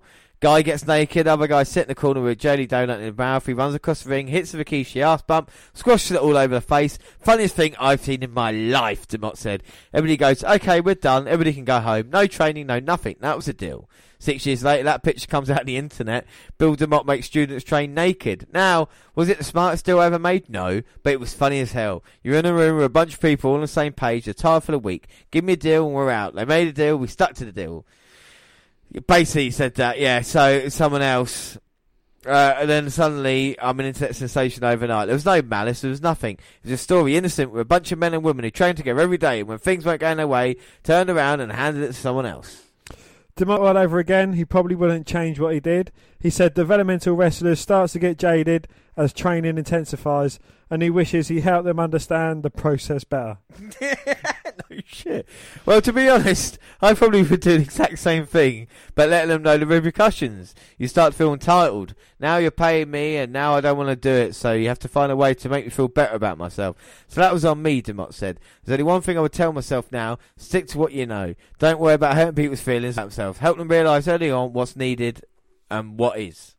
WWE want nothing to do with Bill Demott these days. The former Hugh Morris was embroiled in a scandal in early 2015. Several of Demott's former trainees came forward and levelled some pretty heavy accusations against him, including unsafe training methods, homophobia and other abuse.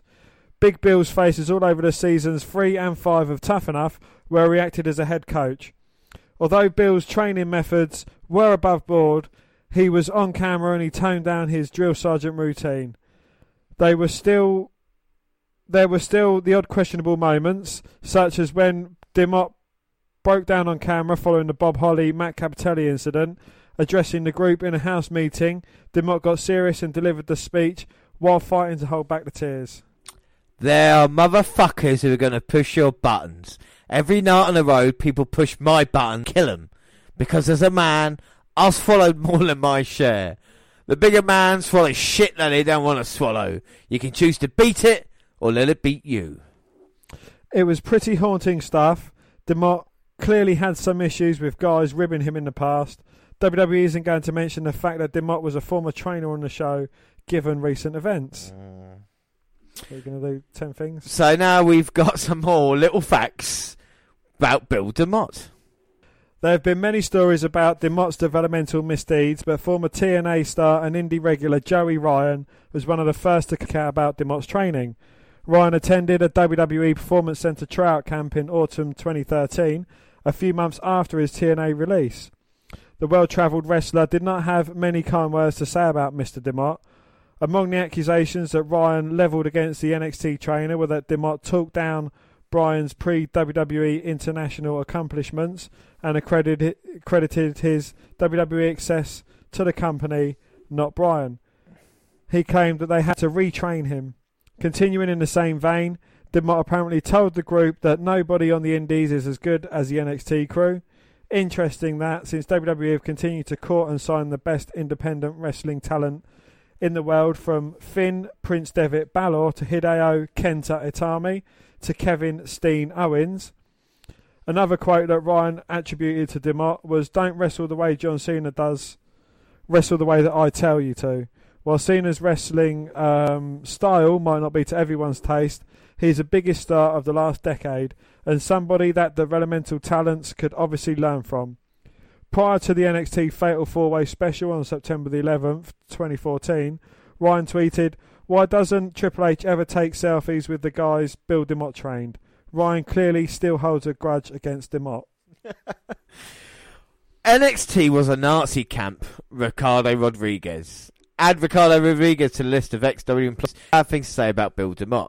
After getting his release from WWE, Ricardo was more than happy to spill the beans on top WWE management and talent in a series of shoot interviews.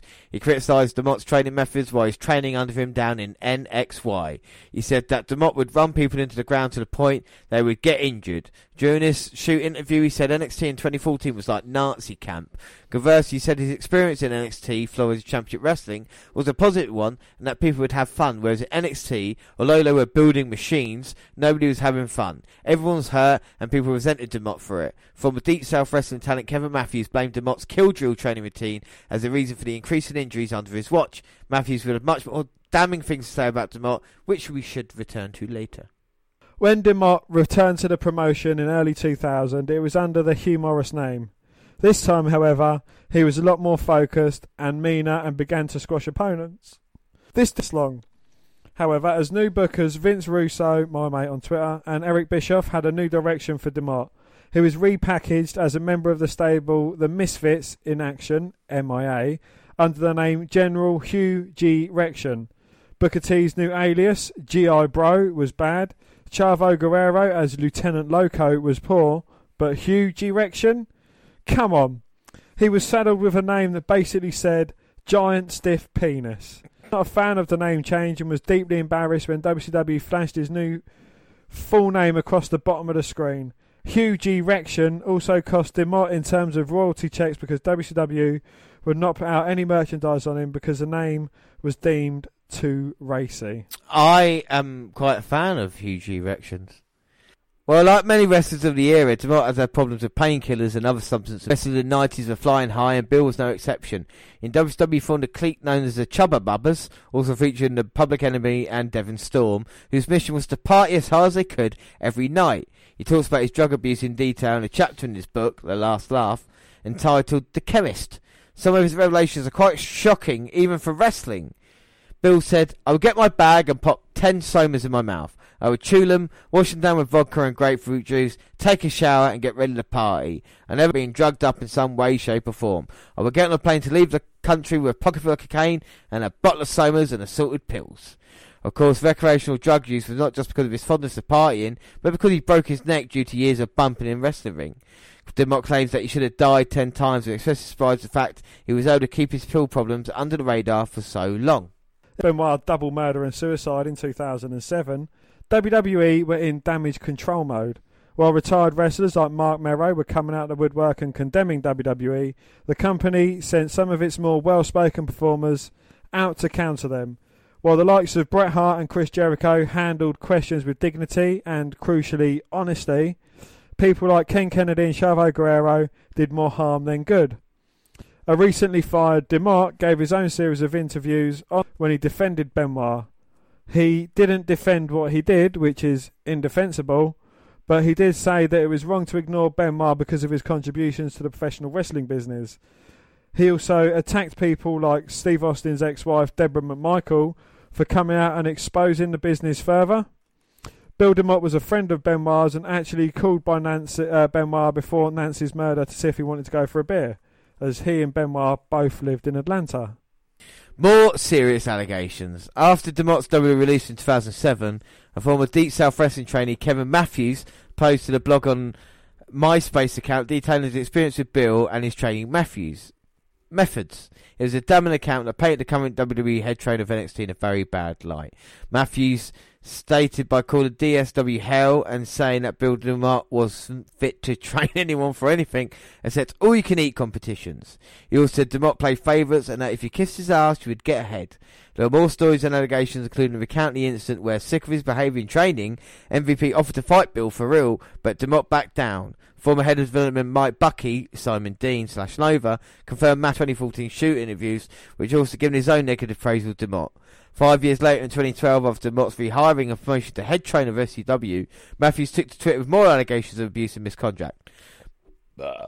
Matthews sent out a series of humorous tweets, as it were, from Demott himself. Some of the highlights include, I tried to break Nick Mitchell's ankle, Spirit Squid Mitch, for no reason, which is why he got switched to a Higher Valley Wrestling.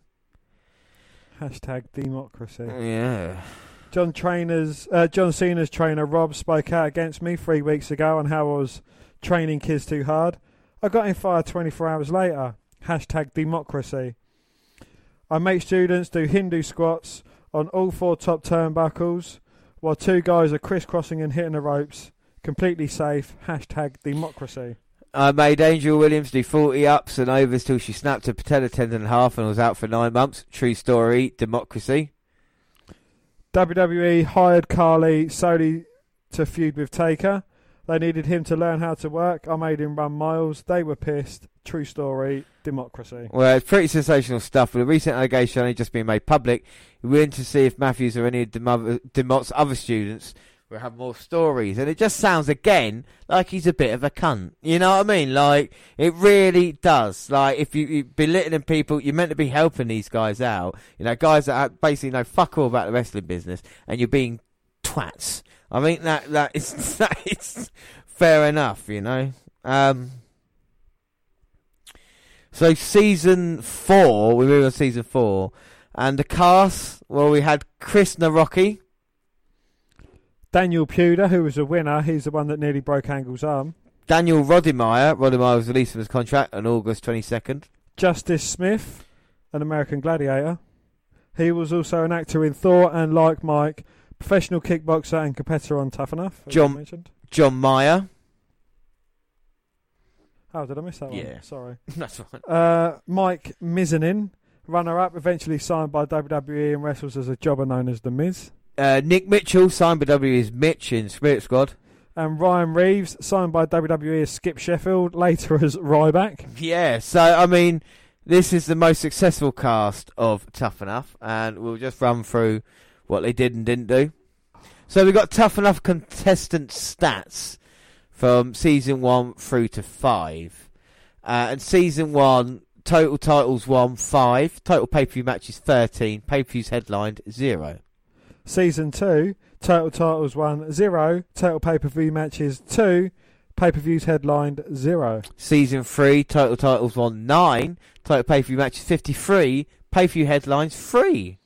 Season 4, titles won 15, total pay-per-view matches 102, and pay-per-views headlined 9. Season 5, total title won 0, total pay-per-views 4, pay-per-views headlined 0. It's safe to say that Season 4, followed by Season 3, were the better ones. So you had, like, Season 3, you had John Morrison. Well, Morrison pushes the third season into second place in each of their categories. He's had no help from his fellow Tough Enough contestants, though. His co-winner, Matt Capitelli, we talked about him. And the rest of the cast, like so many of the men and women who come Tough Enough, had no WWE whatsoever. The grapplers from season 4, when 1 million was on the line, outperformed many of the winners and losers from the other editions of the reality series. Strangely enough, the man who came away with a victory in 2004 made less of an impact than the 3 he lasted on the show. First man is Daniel Puder. With an MMA background, a healthy supply of swagger and natural in-ring talent, it looked as if WWE had found a star in Puder. His brief stay with WWE, he defeated Hardcore Holly on a few house shows. He knocked off The Miz in a Dixie Dog fight at Armageddon 2004 and competed in a 2005 Royal Rumble. As a wrestler in a developmental system, he faced Mr. Kennedy and Chris Benoit. Yeah, Puder is most known for an incident that derailed his career before it began. Angle challenged Tough Enough contestants, daring one of them to take him down. Veering off script, Puder accepted, but quickly turned the work match into a shoot. He soon had Angle in a Kimura lock. The whole nearly broke Angle's arm, as Puder told Title Match Wrestling. Having the Olympic gold medalist in such a precarious situation became his claim to fame. It surely, don't call me Shirley, didn't do him any favours with the WWE brass, so as Puder was gone from the company less than a year after that clash with Angle. Still, he got a chance to mix it up with Hall of Famer caliber star Benoit, work a few pay-per-views and scratch his name into the WWE timeline with that wrenching of Angle's arm. Ryback. Before adopting the Ryback moniker, Reeves was a weightlifter trying to earn his way into a wrestling world. LeBlanc Behemoths made it into the Final Four Tough Enough, but fans voted him off the show. A year later, Ryback entered the WWE developmental system and has been with the company in some form ever since. He was among many during that season, and others who had the prototypical WWE look, but he has carved out a better career with the company than any of his fellow powerhouses from Tough Enough. And we know about Ryback, you know, he's had controversial things happen to him as well, apparently injuring CM Punk. We had the beef between Ryback and CM Punk that we know about, and of course getting released. But he says the big guys look at her one day, I guess. And finally, Nick Mitchell didn't last long on Tough Enough. The former college football player was eliminated first, having to watch the rest of the series from home. As Mitch of the Spirit Squad, though, he would experience a brief stay in a WWE spotlight. The company signed him to a developmental deal in 2005, sending him down to Deep South Wrestling. Mitchell tagged with both Matt Striker and the man who had become Ryback during his time there.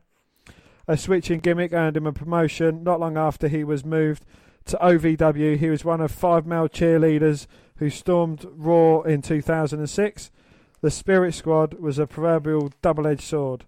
It afforded him chances to battle major stars, from Triple H to Cena, Edge to Ric Flair. The gimmick also limited his and his partner's progress, though. How much could a gaggle of cheerleader wrestlers get over with the crowd? The answer ended up being the group disbanded by the end of the year. Its most famous member, Dolph Ziggler, went on to enjoy a long, fruitful run with WWE. Mitchell, meanwhile, exited the company after being released in 2007, briefly coming back last year or the year before. Yeah, it was a couple of years ago, wasn't it? Now, Up next, we got The Miz. So The Miz, the only WWE champion on the entire Tough Enough season, of course, winning that, cashing in Money in the Bank on Randy Orton. And so he did a bit of good in that life as well. Of course, 8-time Intercontinental Champion, US Champion, multiple-time Tag Team Champions, main event at WrestleMania 27 against John Cena. And now is in the midst of a feud with Daniel Bryan at this moment in time. Anything Miz touches turns to gold. 10 years, no injuries, reliant as there is anything else in WWE. He is the reverse Daniel Bryan, and I am loving it from him. But back to more Tough Enough. Well, while WWE is a much different place than it was during the first 4 seasons of Tough Enough, you can be certain that performers are going to be a little bit jealous and wary of anyone who makes it into the company via the competition, since they haven't properly paid their dues. While it can hardly be considered their fault for accepting a reality television gig and a lucrative contract, wrestlers cannot take it out on management, so they take it out on the wrestler. That is what happened with pretty much everyone from Tough Enough who made it to the main roster in the past. They were hazed, tested in the ring and backstage. Maven's post-release shoot interviewed at Hardcore Holly beat the shit out of him at house shows for months. Chris Nowinski was also roughed up in the ring when he debuted on Raw in 2002. The cuts and bruises from house show matches were clearly visible when Nowinski performed on WWE TV. The most blatant of these hazings came on camera at the 2005 Royal Rumble. Daniel Puder was entrant number 3. Entrants number 1 and number 2? 2. Chris Benoit and Eddie Guerrero. Puder was like a lamb to the slaughter. After just a couple of minutes of chopping, his night got worse when Hardcore Holly entered at number 4. They just destroyed Puder, cutting his chest open and taking it in turns, chopping him. Announcer Jim Ross made it no secret of what was going on. Initially, Holly already disliked Puder because what Puder had been calling his friends and telling them that he beat Hardcore Holly for real after Holly put him over on house shows. So he kind of deserved it. Really. Well, the main draw, Tough Enough, at least for prospective contestants, was that the winner would receive a WWE contract. The whole point of the show was for the budding grapplers to prove they were tough enough and deserved a shot at WWE stardom above all others. It's supposed to be the survival of the fittest, the best of the best. In reality, however, even if you don't win the competition, if sees anything in you, you're going to sign you regardless. Knowing that you're going in must boost some people from the Knowing that going in must be a boost for some of the competitors. From season 1, Chris Nowinski and Josh Matthews were signed, even though Maven and Lydia won. Matt Morgan was snapped up after season 2. Despite the fact Jackie Gator and Linda Miles won. Marcy, the Boogerman Wright, and The Miz were signed from season 4 when Daniel Puder was crowned winner. W won't want fans knowing this. How are they supposed to get invested in drama when if W likes somebody from the show, there's nothing stopping them from signing them? They even signed Cameron from season 5, and their favourite match of all time was Alicia Fox versus Melina. Oh my days. Oh, that was a classic. I remember that, yeah. When WWE devised Tough Enough, they probably thought it was going to find the next superstar on the level of Steve Austin or The Rock. Considering Tough Enough was originally shown on MTV and did excellent ratings, they more than likely assumed that they were going to make their guy a TV star before eventually making him a wrestling star. But nobody who has won Tough Enough has come close to approaching that level. The most successful contestant, The Miz, didn't even win it. Season 1 winner Maven looked promising, but never fulfilled his potential. Co-winner Nydia only lasted a couple of years. While she was good in her role as Jamie Noble's girlfriend, she was as experienced as he was. Miss Jackie and Linda Miles never made any waves in the business. Jackie was too similar to other divas, and Miles apparently developed a massive ego and was hated by her peers. They're both no longer active in the business. John Morrison had some success, but like Maven, he never really lived up to his true potential. While his Season 3 co-winner Matt Capitelli's career was cut short due to a brain tumour, WWE never truly forgave Puda for the Angle incident, and they thought he wasn't improving quickly enough in OVW. Let him go in September 2005 before his year-long contract ran out. And what about Andy Levine from Season 5? First, he didn't properly sell a slap by Vince McMahon or Stone Cold Stunner during a Raw segment. Then he failed WWE's wellness policy. He was released in April 2012, having never wrestled a match on WWE TV. All right, so we've got some facts now. So we're going to go through every person that was ever on Tough Enough. And if we've got an interesting fact, we will tell you. We've told you a couple, Ciampa and Kendrick's wives out there. But Season 1, Taylor Matheny works as a Hollywood makeup artist. Nydia Gwenard, co-winner of Season 1, works in culinary arts. Christopher Nowinski, not employed with the company, expert on concussions. Chris Nifong, not employed with the company. Billy Joe Anderson, not employed. Bobby Joe Anderson, not employed with the company.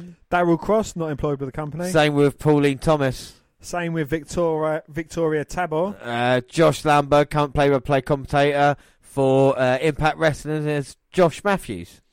Maven Huffman, co-winner of Season 1, Hardcore Champion. Shadrick McGee, not with WWE. Neither's Jason Daybury. And Greg Whitmore went to join various other promotions. Season 2, Aaron Lewis, not employed with the company. Jackie Gaydar competes as Miss Jackie, co-winner of Season 2. Married to Charlie Haas. Yes, she is. Danny, not employed with the company. Shane with Alicia.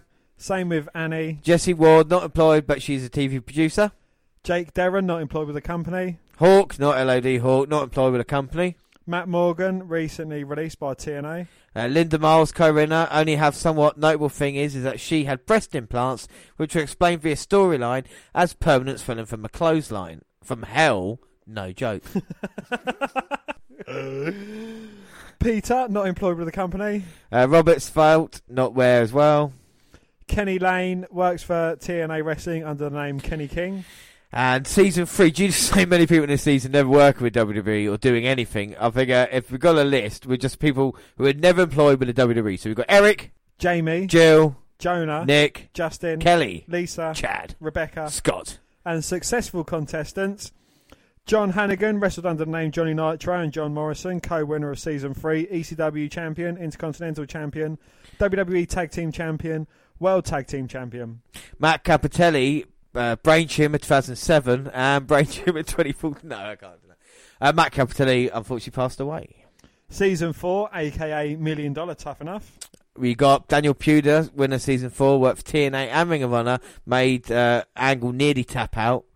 Mike Mizanin wrestles as a jobber known as The Miz, WWE on WWE TV, WWE Champion, Money in the Bank winner, US Champion, WWE Tag Team, World Tag Team Champion, IC Champion. Gosh, for a jobber, he's won a lot of titles.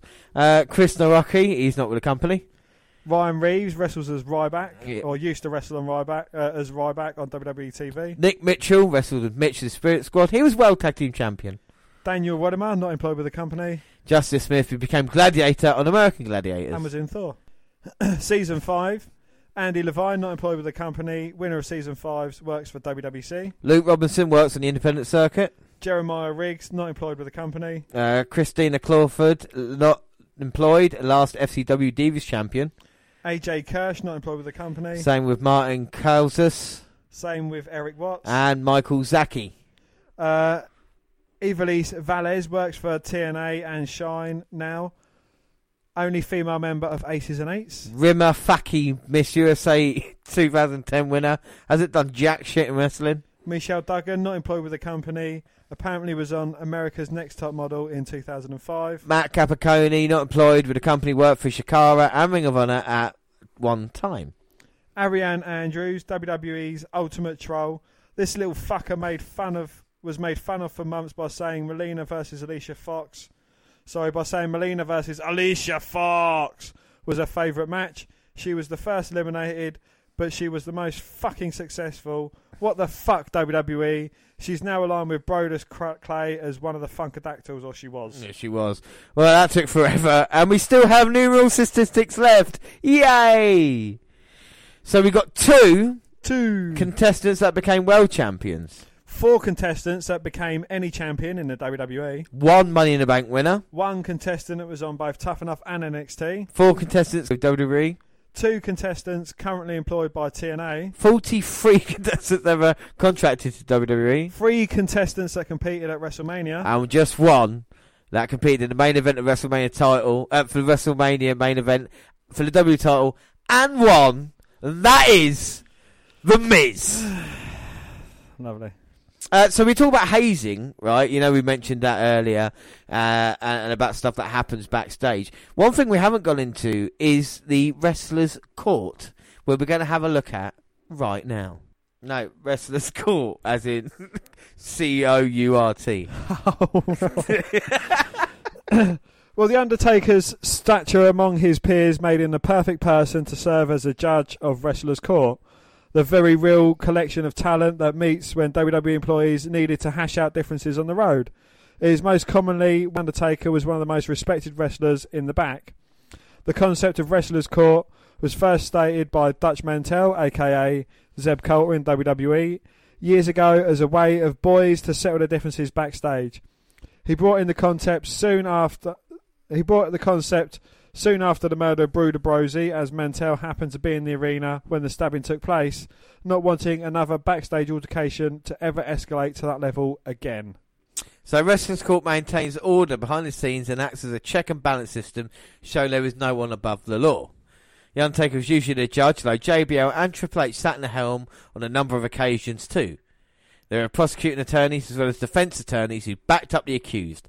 Punishments are usually on the lighter side of things, the guilty party usually settling ordeals through gifting bottles of Jack Daniels, cases of beer or food, although some unpopular figures backstage have been on the receiving end of many halves of justice in Wrestler Court.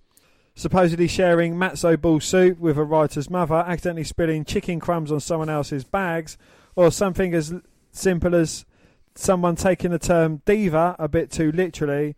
As you'll soon see, almost everyone had their day in court. Well, Matt Stryker in Wrestling Court for misinterpreted comment that turned the entire locker room against him. Matt Stryker was a misunderstood individual when he arrived on the scene in WWE. Stryker had gone on record saying that he isn't great socially, especially when talking to people he doesn't know well. And that he was a bit of a loner in WWE. This rubbed a lot of the locker room the wrong way, and as a result, he was perceived as cocky and obnoxious. Stryker made a statement which, in the eyes of the locker room, put SmackDown in a negative light when in comparison to along with the general feeling of the locker room being against him, landed him in Wrestler's Court. Matters reached their peak in a hotel lobby one night. JBL was intoxicated, bugging Matt Stryker to come down from his room to talk in the lobby. Matt Stryker spoke about why he may have had heat with the boys and recounts what happened once he met JBL in the lobby. I suck socially. I have nothing to talk about. I don't want to sit around and commiserate with all the people there. Johnny people were kind of cool with one another, and I knew a few of the guys from the indies in WWE, but I was really always kind of by myself, and I think that people took that as I was cocky. I wasn't. It was because I was so damn fucking weird, and then Tommy Dreamer and Edge became my friends, and I became quasi-normal. Some things I said were misinterpreted. The original plan was for me to be on both Raw and SmackDown during the time of the brand split, and do commentary for both shows, and to be the wise-ass, heelish, teachery. I had gone from Raw to SmackDown, and I made the comment that it was like going from college to high school. I didn't mean it based on the maturity. I went on based on how relaxed it was. In college, or Raw, you know, I've got to study, I've got to go to study all night, and I can't hang out. In high school, it's like, hey man, let's smoke a joint Randy Orton rolled. Throw the thing around, and then we'll go Mrs. Jones' class and ditch 8th period. That's what I meant. It was during a time in a climate where a lot of the veterans were adamant about letting the younger guys understand what the business was about. and it was misunderstood and mistaken. The next day, I got to TV. No one would talk to me. People turned away. I was like, what the fuck's going on? Some of the guys said, hey, I heard you said that this is the fucking high school. Well, once the train got going, perception became reality. Matt Striker goes on further and talks about someone at the centre of the situation. Situation? I was going to say situation. Benoit. Chris Benoit.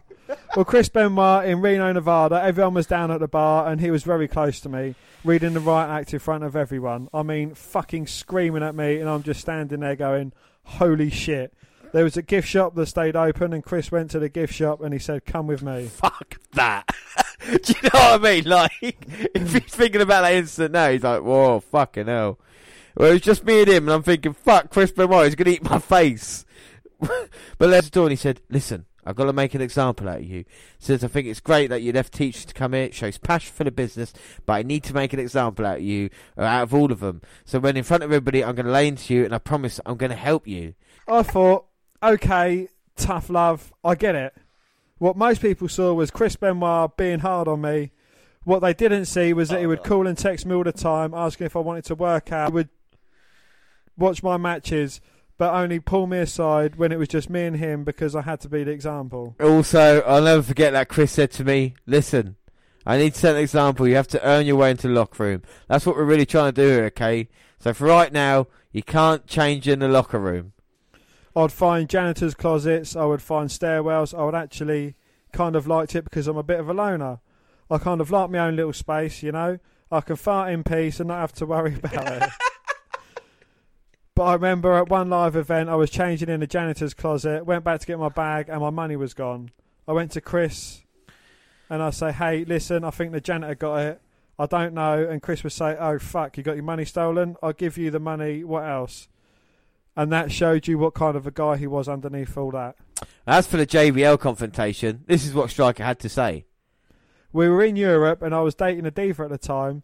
She was the only diva I ever dated. We were up in the room sleeping, and my phone rang. It was one of the Bashams. It was almost like whispering, don't go downstairs. JBL's drinking, and he's looking for you. Don't come downstairs. Phone rings again. Basham.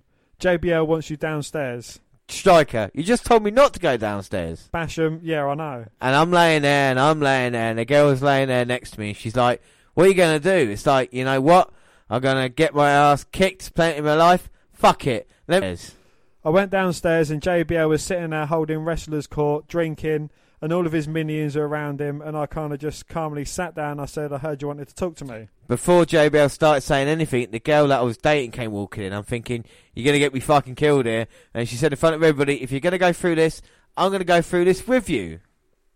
I thought that was awesome, and Bradshaw was drinking, and he was going on and on. The big thing JBL will say, are you a piece of shit? Strike heart. Oh, so am I then? No, you're not. Oh, then you're a piece of shit. No, I'm not. Okay, so am I then? And it went on and on and on, and I just kept giving the same answer, and he finally said something like, oh, you think you're big or whatever because you're dating some piece of ass diva? And I was like, John, with all due respect, this has nothing to do with her. JBL responded, well, yeah, I'll kick your ass right now.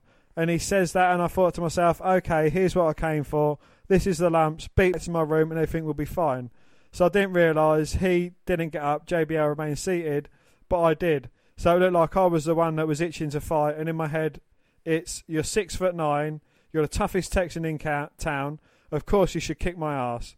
But if I get at least one fucking lucky punch or you slip and fall, I'm the king of the world. And he didn't get up. I don't know if it's because he was too drunk. I don't know if it was because he didn't want to hurt me, because it's not a fight. You know what I mean? But he didn't get up, and right there, it was like that moment where everyone was looking around like I was standing to fight, and he wasn't. And he just sat back and said, you're not fucking worth it. Matt Striker stood up to JBL Wrestler's Court, and from then on, things went smoother for him. Until he was fired. I'm sure that had nothing to do with the fact of that. Up next, the entire Divas roster find themselves in a wrestler's court. Things embarrassing for the business.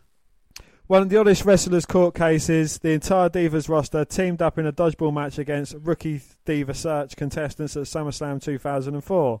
The Divas lost convincingly. The dodgeball match was thought to have been a shoot by the men backstage, and needless to say, they weren't happy about how the women fared. The perception was that the women on the roster lost to models with zero wrestling experience or much athletic background, and that was embarrassing for the business. This was one of the very rare occasions The Undertaker was not the judge, Triple H was instead, which may be an indication of how silly this case really was. Ivory was there in defence for the women. Well, recent Hall of Famer Ivory said this in experience in the wrestlers' court on kayfabe commentaries. So we had a wrestlers' court. The Divas got brought to court on the charges they lost legitimately in dodgeball on a pay-per-view against the New Divas, the Bikini Girls, Diva Search contestants. Wrestlers thought that this was a horrible and a real admonishment. So the wrestlers thought this was horrible to the women as athletes, and they made a big deal out of it.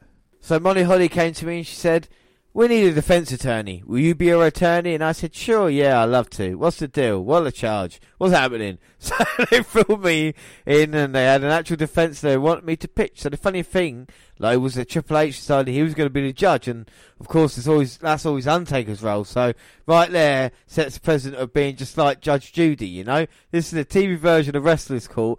Plus, what a stupid trumped up charge. It was just silly. It was kind of like, I don't know why the cameras weren't in there. I wish they were, because it was one of the highlights of my career.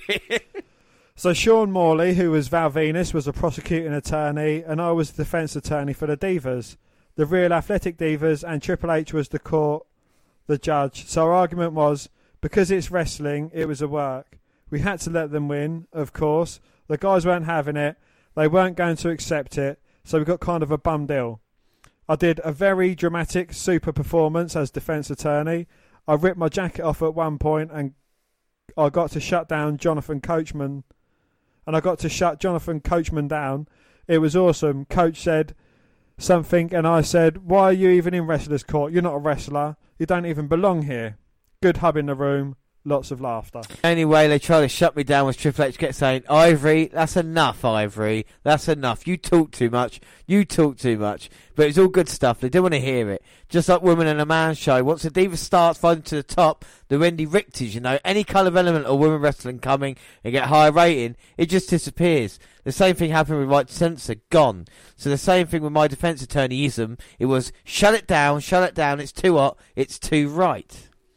Ivory proceeded to say the prosecutor had the bimbo divas up there, you know, to answer questions. They didn't even know what a squared circle was. We gave them questions about wrestling. They had no idea what was going on. So I think we would have won, but the guys had it for a ruse. They didn't want us to win. So then came the time to bribe the judge. Normally the accused would bring in a case of beer or something for the judge, and that was always work to lighten up the sentence, right? Well, what I did was packaged up a gift certificate to the Red Roof Inn, and we offered it to Triple H. As everybody knows, Triple H always stayed and had been staying for years at the TV hotels, which is a nice hotel, and he would never ever use a gift certificate to the Red Roof Inn. So I presented it to him in a really humble way. The whole room just fell out and they were totally digging it. It was really good. Well, the best part was shutting Coachman down, though. We wish there were cameras in there too. How Edge and Christian and former WWE writer Brian Gerwitz slammed himself in Wrestlers' Court for kissing arse with the writers. Well, Edge and Christian had formed a friendship with a former WWE writer Brian Gerwitz. As you would imagine, talent has the kind of relationship with writer was generally not accepted backstage. However, it didn't spiral into a big problem until Bob Holly witnessed Edge gifting Brian Gerwitz a Flash action figure he received at a signing from a fan. Gerwitz was a huge fan of The Flash, so this was looked upon as an act to get more TV time. There's also a rumour circulating that Edge and Christian had gone over to Brian's mother's house along with Brian, where they had all had a nice dinner together. The locker room wasn't happy about this and Bob Holly made a scene out of it. As a result, the boys were called to Wrestlers' Court. It was the writer Brian Gerwitz who had the majority of the heat in this one. Well, Edge, Christian and Gerwitz all revealed interesting details about this incident on the recent episode of Edge and Christian Pod of Awesomeness podcast.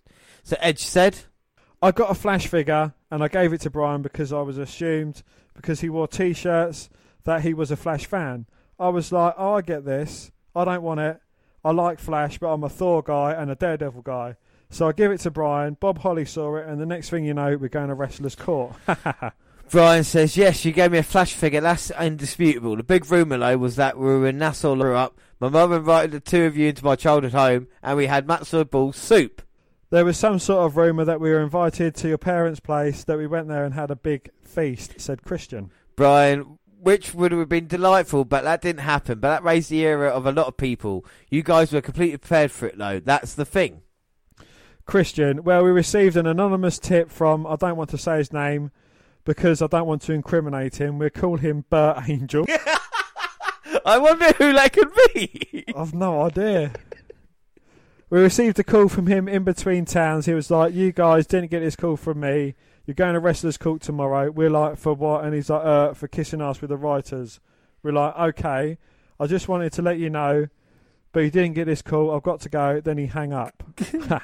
Well, Brian said, let's set the stage. Wrestlers Court is a time-honoured tradition of self-policing within the locker room with the entire roster there. Not only the roster, but all the ages referee, pretty much everybody. And I wasn't told that. I was told it's a rite of passage. You get pizza and beer. I literally bought a box of pizza and a 6-pack of beer because I thought it'd be like a tribunal or something like that. There would be like 5 people. We'd discuss a misunderstanding. Everyone will enjoy some pizza and beer, and then we'll be on our way. No, so I burst on the door, and there's like over 100 people there. So Christian goes on to say, so we got tipped off and we discussed it on the drive what we would do. And then we decided we were going to flip it back. It was a little risky, but we decided we were going to go this way. So we decided on making a book because a lot of the talent were getting book deals at this time.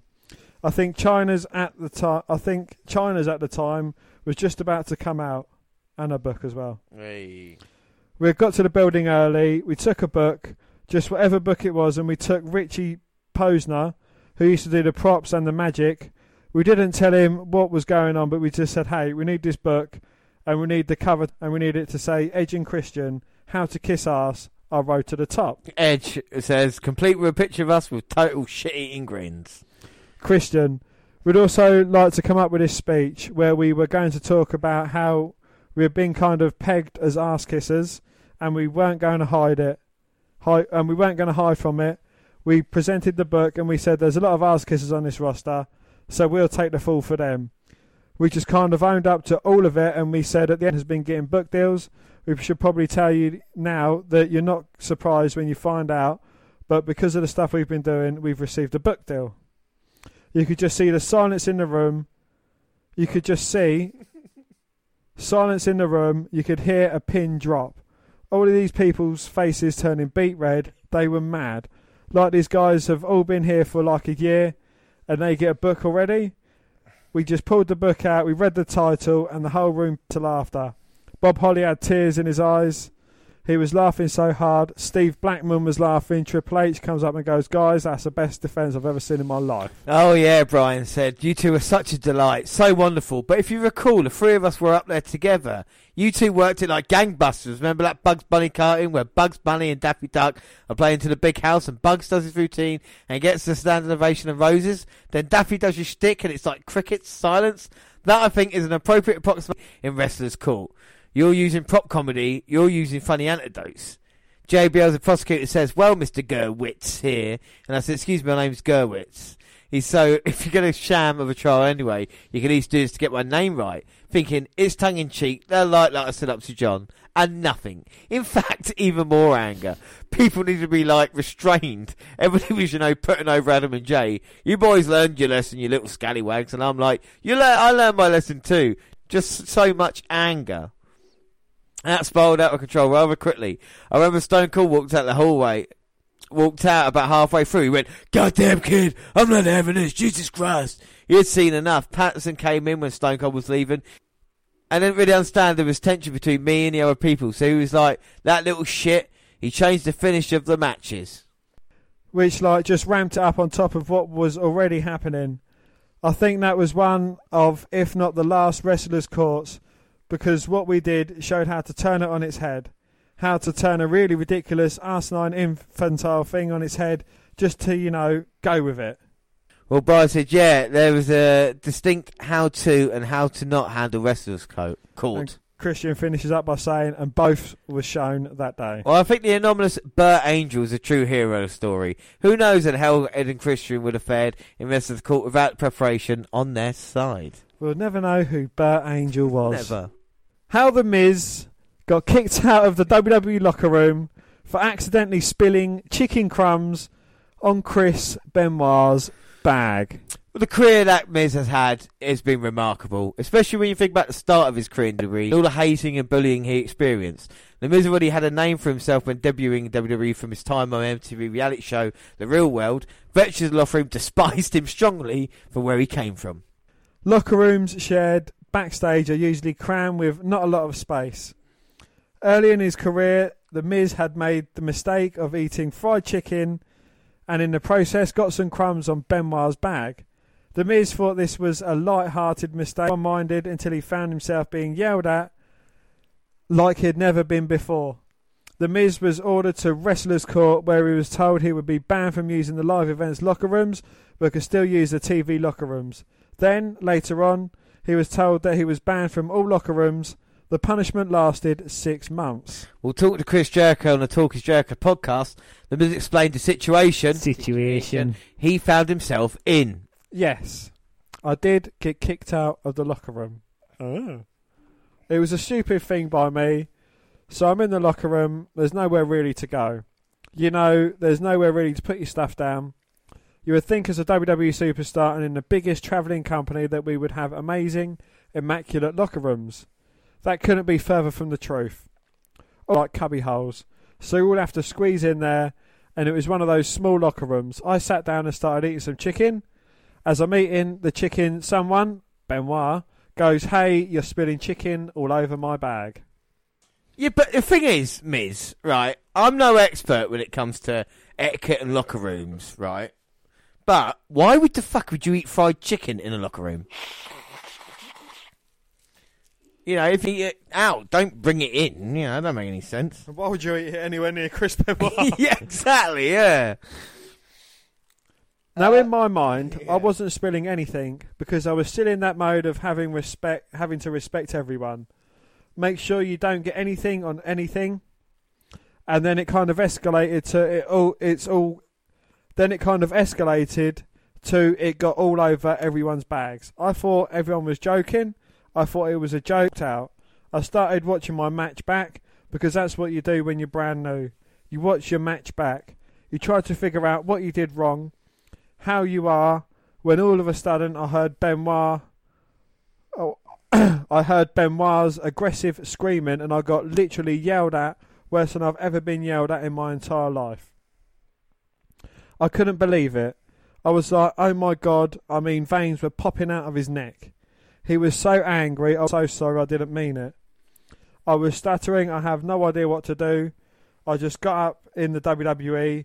I tried to be as respectful as possible, and you know me, I'm a loud mouth and I like to talk. But when I first came up, I wasn't a talker.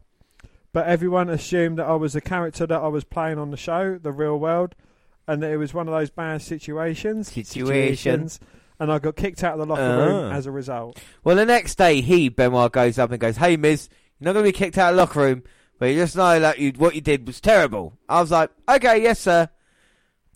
The next day comes by and he was like, "You know what? You're kicked out of the locker room. Get your stuff out of the locker room, but you're only kicked out on live event days, not TV days." So I was like, "Okay, great." So the next day, I come to TV, I put my stuff in the locker room. Benoit says, "Miz, let me talk to you. People have been talking, rumblings and that everyone thinks you've been kicked out of the locker room for TV as well as live events." I was kicked out of the locker room for like 6 months and it was terrible. Like, it was awful. I would find ways, like, you know how Mutt Striker got kicked out of the locker room and he would do it right in front of people. He would change right in front of people. Me, I'm like, screw that. No one's going to know I'm kicked out of the locker room. I'm going to hide and find my own little locker room and do my own little personal locker room. The problem is finding a bathroom backstage that isn't a locker room is very, very difficult. I remember one time I had to go out into the audience in order to get to the bathroom, and I'm using the restroom, and there's a little kid going, "I think the Miz is in there." And I'm like, this is the lowest of my lows in the career right now. Humble beginning for the Miz. Thankfully, a lot has changed since then. Muhammad Hassan in Wrestlers' Court for a $2,000 bar tab and Eddie Guerrero incident. Well, perhaps the harshest of Wrestlers' Court stories were saved for last. Muhammad Hassan had one of the shortest yet memorable tenures in WWE. In the space of 7 months, he worked with guys like Hulk Hogan, John Cena, The Undertaker, Mick Foley, Batista, Coming onto the main roster as a young talent and getting all of these opportunities right away stemmed a lot of jealousy and anger amongst the locker rooms. Hassan was thrown into the deep and right off the bat leaving him with very little opportunity to be accepted by his peers in the back. Well, tensions came to a boil over in Japan when Burt Angel encouraged Muhammad Hassan. Oh, God. Oh, this is a good story. It's going to be a bad story about Kurt. Came to boil over in Japan when Kurt Angle encouraged Muhammad Hassan to address Eddie Guerrero about removing the camel clutch from his arsenal as Hassan's finisher. Contrary to popular belief, Hassan said that Eddie was cool about it. They had a respectful conversation, but what Hassan didn't know was that Eddie's father created the move, and as a result, Eddie would keep using it. Hassan just didn't know any better. He was still quite new to the business. Eddie hugged him after. It was when the rest of the locker room found out about that, an outpouring of heat at Hassan for questioning Eddie. Wrestling Court issued in the famous 2000 bar tab Hassan had to pay for the boys as punishment. Obviously, Hassan recently appeared on Why It Ended with Robbie E podcast and talked about his troubling time in the WWE. Obviously, I would never disrespect Eddie Guerrero. Eddie Guerrero is one of the guys I looked up to because Eddie and Chris Benoit were two small guys in stature that were at the top of their card because of their talent and because of all their ability. You know, I don't think Kurt Angle meant anything by it at all, so I think Kurt was also a top guy who was at the time inexperienced in the professional wrestling universe, who was just looking out for top card guys. And I don't think Kurt meant anybody any harm. And Eddie definitely did not take it the way everybody else did. I think that was just kind of a torch that everyone else could grab and say, look, this kid is an awful human being. I don't know if everybody felt that way at the time, as I had plenty of guys who had my back. Well, and the $2,000 bar tab, I mean, that's a great story, but it is what it is. I'm not sure I'm not the only person who paid a bar tab at the expense of the other WWE guys. Was I treated fairly? Would it be different these days, you know? According to a lot of people, it would have been. But at the time, that's what I had to deal with. And I would never play the victim and say I was bullied. I had a lot of control over this situation. And there are plenty of things that I could change and could have done differently looking back on it. But hindsight's 20/20. So those were the cards that I was dealt, and I dealt with it at the time that passed too. And that wasn't the end of my career. It was months and months later when the Hassan character was taken off television, and at that time, I was getting along with everybody just fine. So those were a part of the growing pains of being in WWE and being a top guy, being 24 years old and being very new to the business. Well, Hassan continues his rare speaking appearance. Wrestlers Court, I always felt like it was unjust. I never felt like it was a serious, you know, these guys that think I was disrespecting Eddie Guerrero. But Eddie never took it that way. Eddie and I had spoken about it and we had hugged, and Eddie was fantastic about it. And I remember it was Sean Sapp who wrote that article a couple of years ago, who said that the story was Eddie exploded and went nuts. Absolutely not. He was fantastic.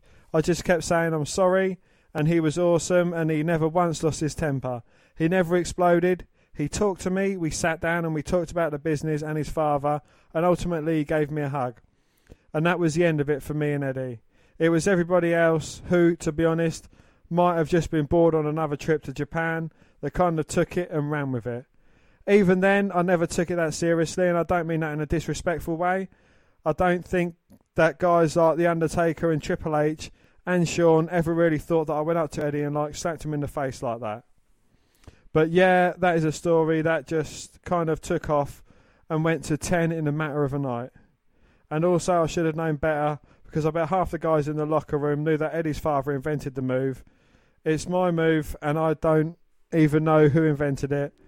And again, that just tells you my experience at the time. I was 24.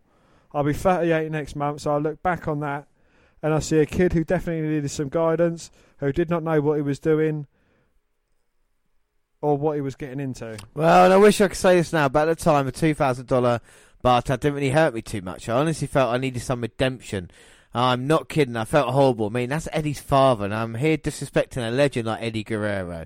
That's done some restitution that's needed to be paid. Whether 2,000 was a fair amount, I guess questionable, but I felt like I needed redemption for that because I felt a gigantic arse for doing that. Muhammad High School principal enjoyed a lot in his 7-month run with WWE, which appeared to be a brave face for it all. I think you can give credit where credit's due, but Wrestlers Court still exists today.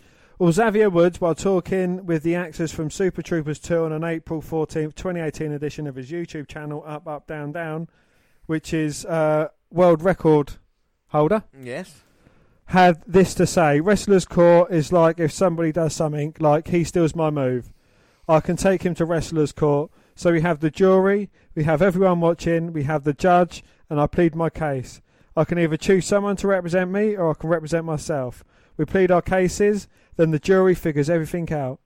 The judge makes his case, and if you don't want to do what needs to be done afterwards, let's say he has to now be my driver for the next 2 weeks, stuff like that. If he doesn't do that, then the bailiff, well, let's just say anything can happen. Well, gone are the days of having to buy copious amounts of alcohol, having to change in the hallway for a half a year as punishment. Now having to be someone's driver for 2 weeks is ample punishment. It's great to see things have tamed down a bit and the culture of the things that have changed for the better in the back. So Wrestlers Court, I mean, I can't believe it's actually still a thing like that. But talking about bullies backstage, and I'll tell you something, Dan, there's been someone who probably unthinkable, and that is Hornswoggle.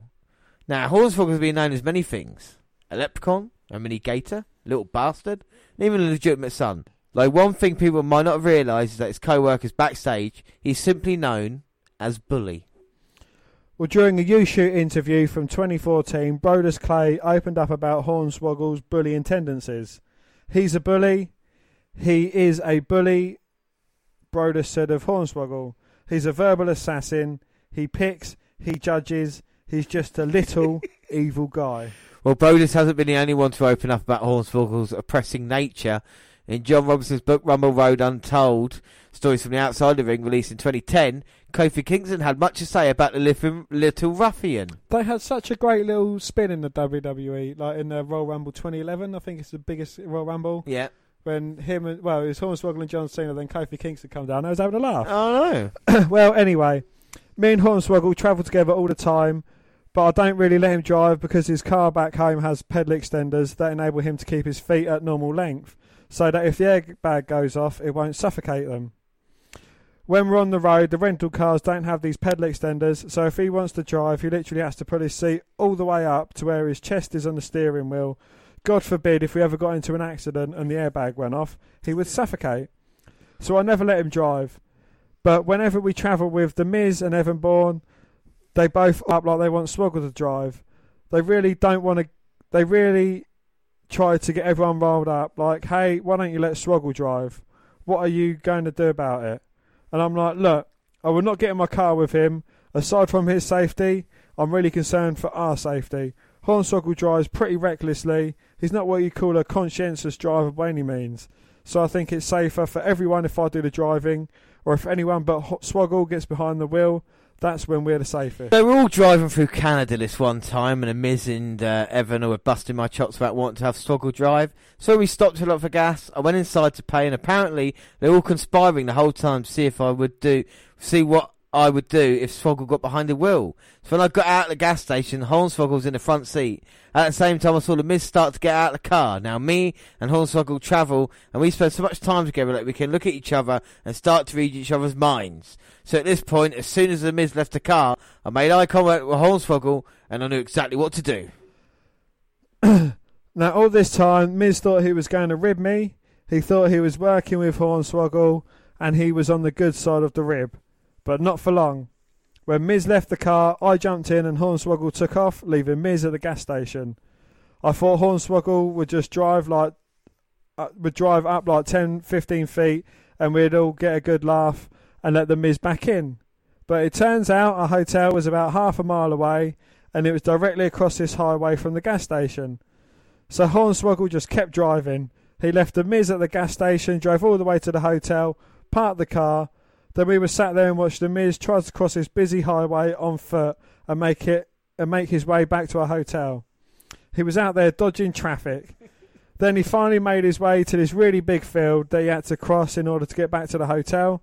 Hornswoggle made him walk all the way back the entire way. I couldn't believe it. Well, it's funny because Hornswoggle can't be more than 3.5 feet tall, but he bullies the Miz. He really is a bully. and there's nothing the Miz can do about it. So, I mean, they're having a go at each other. We've seen it on kind of ride along on the WWE Network, haven't we? When Ebony is basically having a laugh, and we see Kofi driving. But after all that, I mean, we've still got a couple of big characters to go, and I think up next we'll focus on Brian Christopher. Well, it's certainly a cleaner, more sober place than it has been. Pro wrestling is still a culture which struggles with a legacy of drugs, booze, and a wild living. The death of Brian Christopher a few weeks ago, at a young age of 46, elicited the curious, queasy mix of shock and jaded expectation which only pro wrestling deaths can. Pro wrestling kills, and while it's certainly a cleaner, more sober place than it has been, it's still a culture which struggles with the legacy of drugs, booze, and wild living as multipliers on the effects of lifetimes of bad joints, concussions, and broken bones.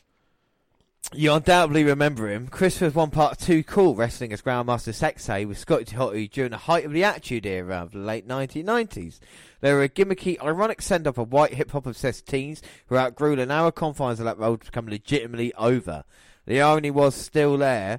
Crowd weren't wrong for Too Cool for the same reasons they were for the Hardys or Edge of Christian, but the lid had come off.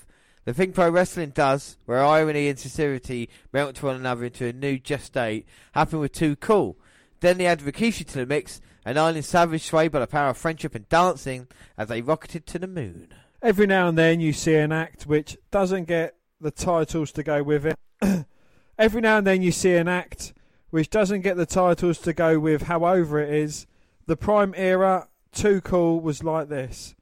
They won all of one WWF Tag Team title, but the pops were louder and consistent. Christopher made a good living on the WWF Tag Team circuit. What more could you really want? A lot. As it turns out, lost in a hazy limbo of basic cable is the fact that Brian Christopher was a solid, sometimes spectacular wrestler in the USWA prior to coming to the WWF. The USWA might be best thought of the last of the territories formed when the CWA, home of Jerry Lawler and the iconic Andy Kaufman angle took place when the Von Erichs dominated WCCW. The USWA never took off the way owner Jerry Jarrett thought it would, but with the lasting flourishing of the old Southern style of brawls and the blood and guts realism. Can I just say something? Sorry, before we carry on. I hate to pat ourselves on the fucking back here, right? But it's like we've played this trick in our heads because we talked about Andy Kaufman before on the Controversial Charcters one. We talked about the Von Erichs and everything that happened there with them as well. We talked about WCCW, of course. So everything is kind of connected in a weird, controversial way. Sorry. Well, Christopher was a big part of it. The old-timers couldn't carry a territory anymore. Being in their 40s and early 50s by the time the USWA got off the ground, it was left to a new generation and the children of the old to carry the torch as best they could. Against the changing tastes and the financial stranglehold of Ted Turner and Vince McMahon, Brian Christopher was one of those children of the old vanguard. He wasn't actually Brian Christopher, but he was Brian Lawler, son of Jerry Lawler. He wrestled hard blood feuds with the sons of other big Tennessee wrestling personality Jeff Jarrett, whose father was Jerry Jarrett. They gave it their all, and it wasn't quite enough. The WWF started sniffing around in the early 90s. The elder Lawler went to become a colour commentator, and the rest fell into place. Well, psychoanalyzing a relationship between the two people who don't know from a distance of 20 plus years and 1,000 miles isn't really durable, but this much is clear. The vagaries of the relationship between Jerry Lawler and Brian Christopher weighed heavily on the latter. It was never directly mentioned that he was Jerry Lawler's son while they were in the USWA, seeming from the outside to be some mix of Christopher trying to avoid any appearance of nepotism, and Lawler insisting his Brian Lawler was just Brian Christopher, and then Grandmaster Sexay. The kayfabe refusal to acknowledge his parentage went right on into his WWF career, often to hilarious effect. Jerry Lawler would talk Brian Christopher up on commentary. Brian Christopher was the greatest tag team wrestler ever, the greatest light heavyweight ever, the best looking man on the roster. Jim Ross would hint something was going on and Lawler would shut it up or beg it off as impartial commentary. Well, it was all a little weird, as humorous as it was, when the WWF began became WWE and finally did acknowledge that Brian Christopher was Brian Lawler, son of Jerry Lawler, it was uncomfortable and jagged. In 2011, Christopher was brought back to WWE during a feud between Lawler and Michael Cole. It was an uncomfortable segment, one of the most shameful things WWE has done this decade. Christopher came out to a little reaction, dressed in jeans with blonde hair. He danced to his music, then to silence. He cut a promo stating that his legendary father didn't want children, that he'd been abandoned by the king. Lawler replied that he was glad Christopher didn't use the Lawler name because he was ashamed of his son. It broke down from there, with the audience sitting in fidgety silence until Jim Ross came to the ring to stand up for his former broadcast partner. Well, the point of pro wrestling is to feel just a little too real, but WWE's penchant for bringing up family drama and making fodder for it always sucks. When Laura looked his son right in the eyes and machine, it felt deeply wrong. It felt so improper because Brian Christopher had problems with drugs and alcohol. The only reason he had to return to WWE was because he was released in the first place. In 2001, he was busted bringing drugs over the Canadian border. That was it for him. He returned to the Indies and sporadic WWE appearances much later, including the aforementioned disaster of an exchange with his father. His last appearances was in 2014. Like we said, he hung himself in a jail, and we talked about his past discrepancies, you know, with DUIs and other trouble like this. And the fact is that WWE have helped wrestlers in the past, you know, with the rehab system. I know WWE gets painted as a villain in this, but I don't, you know what I mean? There is a two-way thing about it. They've got to want to be looked after, aren't they? You know, you can't. You know, we've seen with tragedy in the. You know, there should be definitely something in place with pensions, as in, if you're earning good money at this time now, just make sure if it doesn't make it in WWE that you have got something to kind of fall back on. And what we do, move on from there, and we'll talk about Jerry the King Lawler. So, the 1993 WWE controversy, seldom talked about. Well, let's take you back to a time when Shawn Michaels and Bret Hart got along.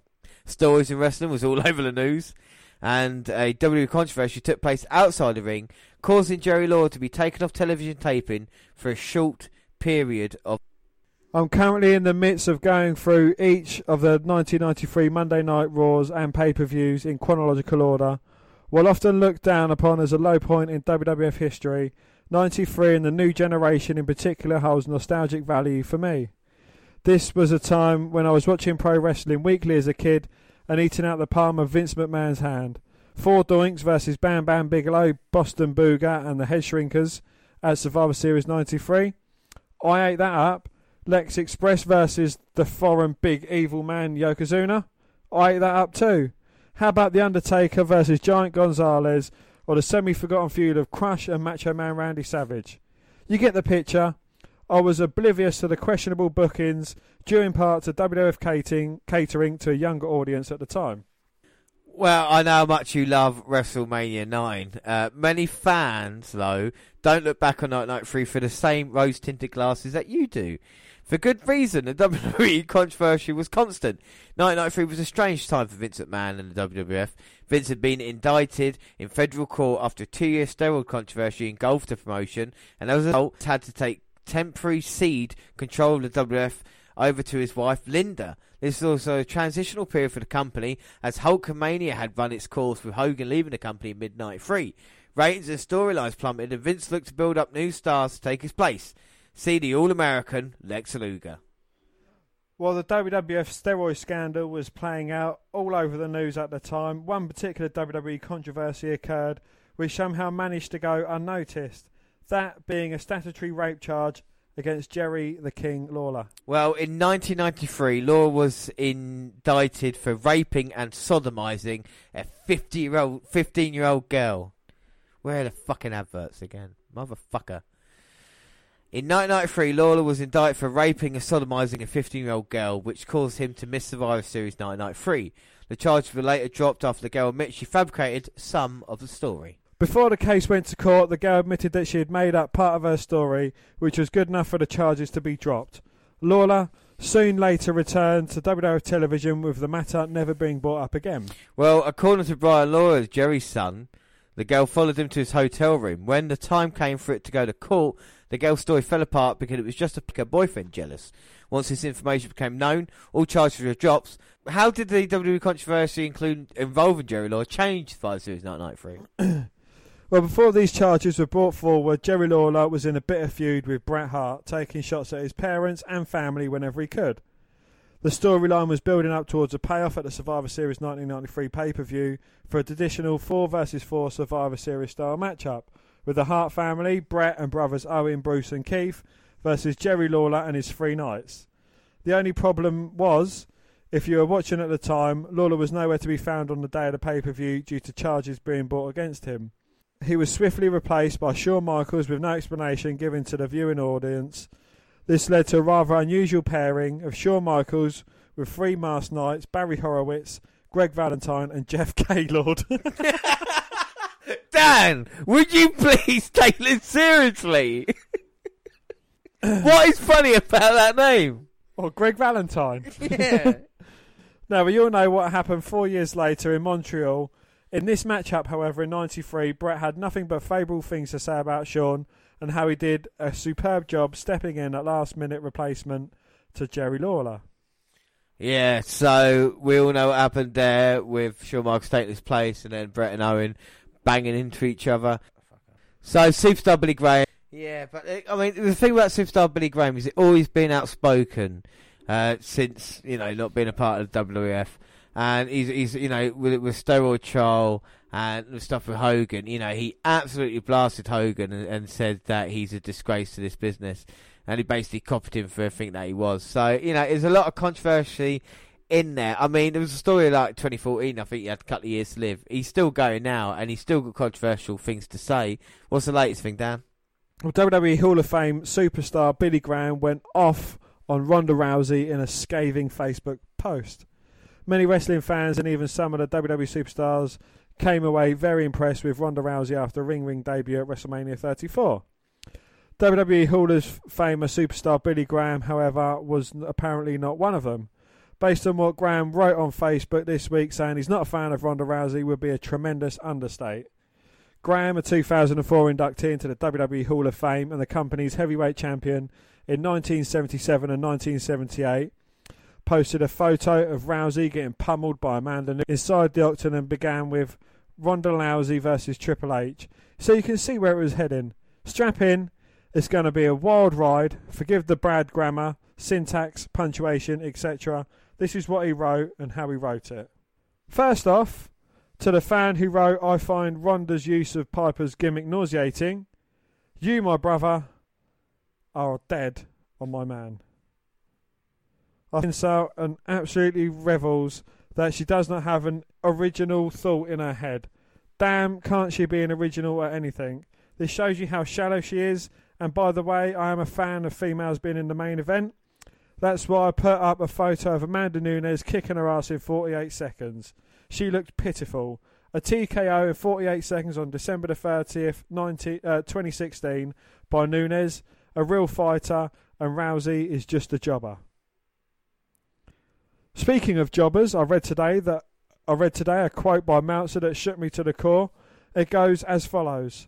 There was a rumour going round WWE officials prior to Mania 34 that Rousey was going to make Triple H tap out to a armbar finisher instead of Stephanie McMahon, and it appears the company went in the latter direction specifically due to storyline continuity reasons, as Rousey attacked Stephanie's arm the next night on Raw, whereas Triple H is not a regular on-screen character and has disappeared for now. Miss Lousy was going to make Triple H tap out. This would have been as received as a cement truck full of pig shit being dumped on the WrestleMania 34 fans. God, folks, what was WWE thinking? Ronda Rousey is not a god of some kind, but a mere female ex-UFC failure that got a flat ass kicked twice on the way out. I demand that you fans respond to this crap that WWE is trying to lay on you by even thinking about her making Triple H tap out. God, this makes me sick. To help you get over your urge to vomit, please click on the link directly below that my main man Mike found for me. Just a 60-second promo by me from Florida And please tell me if anyone in the WWE can match my short promo, unscripted and loaded. BG. So he's very outspoken, as Dan's just put one through there, what we thought of Ronda Rousey. And it's not only Ronda Rousey, really. We've got comments he made about The Undertaker and John Cena, that match at WrestleMania. He said, he posted, so I don't know if The Undertaker has or will show up and answer Cena's challenge to a match at Mania 34. My question at this point, does anybody really care? With all due respect to both men, The Taker just turned 53 and he had a hip replacement and was pinned last year by Roman Reigns. He then piled up his gear in the middle of the ring and a very strong symbolic message that he was retiring. Cena's doing great in Hollywood and needs to stay there as he is 15 years with the WWE. This is a cold of a match that one could possibly find. He also then went on to say, I hate to say about the most unique wrestler of all time, but it's true. As one fan responded when he heard a rumour that The Undertaker would go back to his old biker gimmick at Mania to avoid the symbolic pile of gear left in the ring last year at Mania. That, sir, is a very good one, actually. Honestly, when I hear Meltzer reported that last fight to the ring gimmick, I believe it. But he also left a horrible match in that ring and is lost to Reigns. Taker was in so much pain from his hip, blown out, I personally could see it all over his face. Plus, it was overwhelming worse by Taker's absence of silence. Reigns and Lesnar going all out, beating the crap at each other to get the match over. I don't care for either man, but you got to admit they're indeed working like their main event at WrestleMania 34 and Taker and Cena just another match. Truly disappointing. And then he moved on to Hulk Hogan. Graham talked about how Hogan's return to WWE is not possible because of the recent Fabulous Moolah incident, where WWE removed the Fabulous Moolah name from the Women's Battle Royal. Graham also said that Hogan is too toxic, old, and Vince McMahon doesn't need him. Oh, sorry. Rumours. For all you fans who go back that far, this was the title to one of my favourite groups' albums by Fleetwood Mac. The Marks thought they were breaking up, so this album was written to cash in on the rumours. Well, the biggest rumour that I've read in the last few days is will Hulk Hogan replace Daniel Bryan as GM for SmackDown? I can give you 100 reasons why he will be a horrible choice and none are personal business. First, he is 65 years old or close to it. Second, the Hulkster is unable to talk about anyone else except himself. That is from a lifetime of cutting promos about himself. He's always in a hyper state when he's on camera, and one cannot play a GM in that type of mindset. He will say brother too often while trying to conduct business in a backstage interview with talent. Well, he doesn't look like a person who would be that type of role. Looks like Hulk Hogan the Entertainer on, but now if you turn to tell me what I've missed, or I think he could pull it off. Hogan is dead. Yeah. He's not actually dead. No, he's not, no. We've not done anything to him, honestly. As far as the WWE is concerned, anyway, take a good look on the face of Triple H at the Andre documentary premiere last Thursday in LA that was produced by HBO. Hogan is seen here pleading his case to H, but his words are falling on deaf ears. The WWE has released a statement that despite Hogan being at the Andre the Giant HBO premiere, he has no dates booked with their company. Hogan himself told TMZ at the LA airport on arrival in LA that he would not be at WrestleMania in New Orleans. Hogan also brought up the Mark Henry remark that Hogan needs to apologise to everyone in the WWE locker room. Hogan states he can't remember seeing Henry say this, but I remember reading those exact words last week in a quote from Henry. Hogan then said, I agree with you, Henry, as Mark is my boy. Wrong, well, this is PC culture, as a black man is not your boy. So as far as I can see, Hogan will never be back with the WWE in any capacity. He is just too toxic. I agree with one of my Facebook fans who suggested William Regal be the new SmackDown of GM, a real gentleman with class. I've had some very nice conversations with Regal and find him very articulate, opposite of Hogan. Well, now to clarify a few things about Hulk Hogan and his attempt to convince Triple H and Vince that he should be brought back to the WWE fold. Yes, he has apologised, but even if he crawled a mile on his hands and knees across cut glass, it would not matter to Vince, as Vince does not need Hogan. And Hulk Hogan has, in this day and age, committed the unpardonable sin. Yes, as one fan said, Hulk Hogan was the one name when I was a kid that even if you never watched wrestling, you'd have heard of Hulk Hogan. before computers and social news, etc. But look, man, you're not a kid, and everyone has a computer and lives on social media, so you can't forget. Especially people like sponsors of Snickers, the big one for WWE. They even got Moolah's butt taken off as the name for the first female Royal Rumble at Mania next Sunday. So you think they want Hulk Hogan on that stage the way he threw the N-word around? Social media doesn't let you forget. I remember when Hogan first got hot. I was working for Crockett and was on a show with Rick. In the locker room, and all Flair could rant about was Hogan. He said, "What is this shit about Hulk Hogan? He said, "What is this shit about Hulk Hogan about? What is all this shit about Hulk Hogan about? What is this shit about all Hulk Hogan about? What is all this shit about Hulk Hogan about? Everywhere I go, that is all I hear. Hogan this, Hogan that, and on and on. But that was then, this is now." Now you have a guy half his size in the photo below with the fans going wild for him. Hogan would never get that kind of reaction today, not even close. You think I went a little too far and hit Hulk Hogan when he was down with the "Hey Boy" line? Really? Ask Colin Kaepernick if Hulk Hogan called him "Hey Boy." All hell would break loose. Forget about being Booker, being a GM for SmackDown 2 full years ago when SmackDown was in Phoenix, and Triple H asked me to go down and cut some promos for the WWE archives. I had a nice long talk with Booker. It's over for Hulk Hogan and WWE. The truth can hurt and be bitter. He killed his own image. And Superstar Billy Graham, he's not bitter and twisted at all, is he? I think we'll leave it there for Superstar Billy Graham. But very controversial. I mean, there's some stuff he said in the past that I, at the moment, will leave alone. Bruno Sammartino. The living legend was WWE's longest reigning champion ever, holding the belt for a combined total of 12 years. That just sounds ridiculous when you say it like that. He was also at odds with the company for decades afterwards. After leaving WWE in the late 1980s, he became an outspoken critic and direction Vince McMahon has taken to his beloved sport. He labelled the products as garbage and slammed steroid juice, Hulk Hogan and the Attitude Era, especially its top star Stone Cold Steve Austin. Bruno said, "I didn't care for him because of his mouth. He was a very, very vulgar individual." Sammartino was known for his integrity as a defender of wholesome values. He hated WWE's then ultra-profane and sexualised product. He refused the Hall of Fame for several years, saying it would be hypocritical for him to accept, and then did it. Ultimate Warrior! Warrior was one of the WWE's top names in the late 80s, early 90s, and to some, especially in his own mind, an equal star to the mighty Hulk Hogan. But Warrior had a notoriously turbulent WWE. He left the company 3 times under controversial circumstances, over a pay dispute in 91, for alleged steroid use in 92, and for no-showing events in 96. WWE later smeared his reputation with its self-destruction of the Ultimate Warrior DVD, a collection of interviews trashing the former champ for his unprofessionalism and lack of wrestling talent. Warrior fired back with several lawsuits over the trademark of his gimmick and his treatment in a self-destruction DVD, and stated Hulk Hogan in videos posted online. Warrior and WWE bear hugged and made up in 2014 when Warrior was inducted into the Hall of Fame 3 days before his sudden death.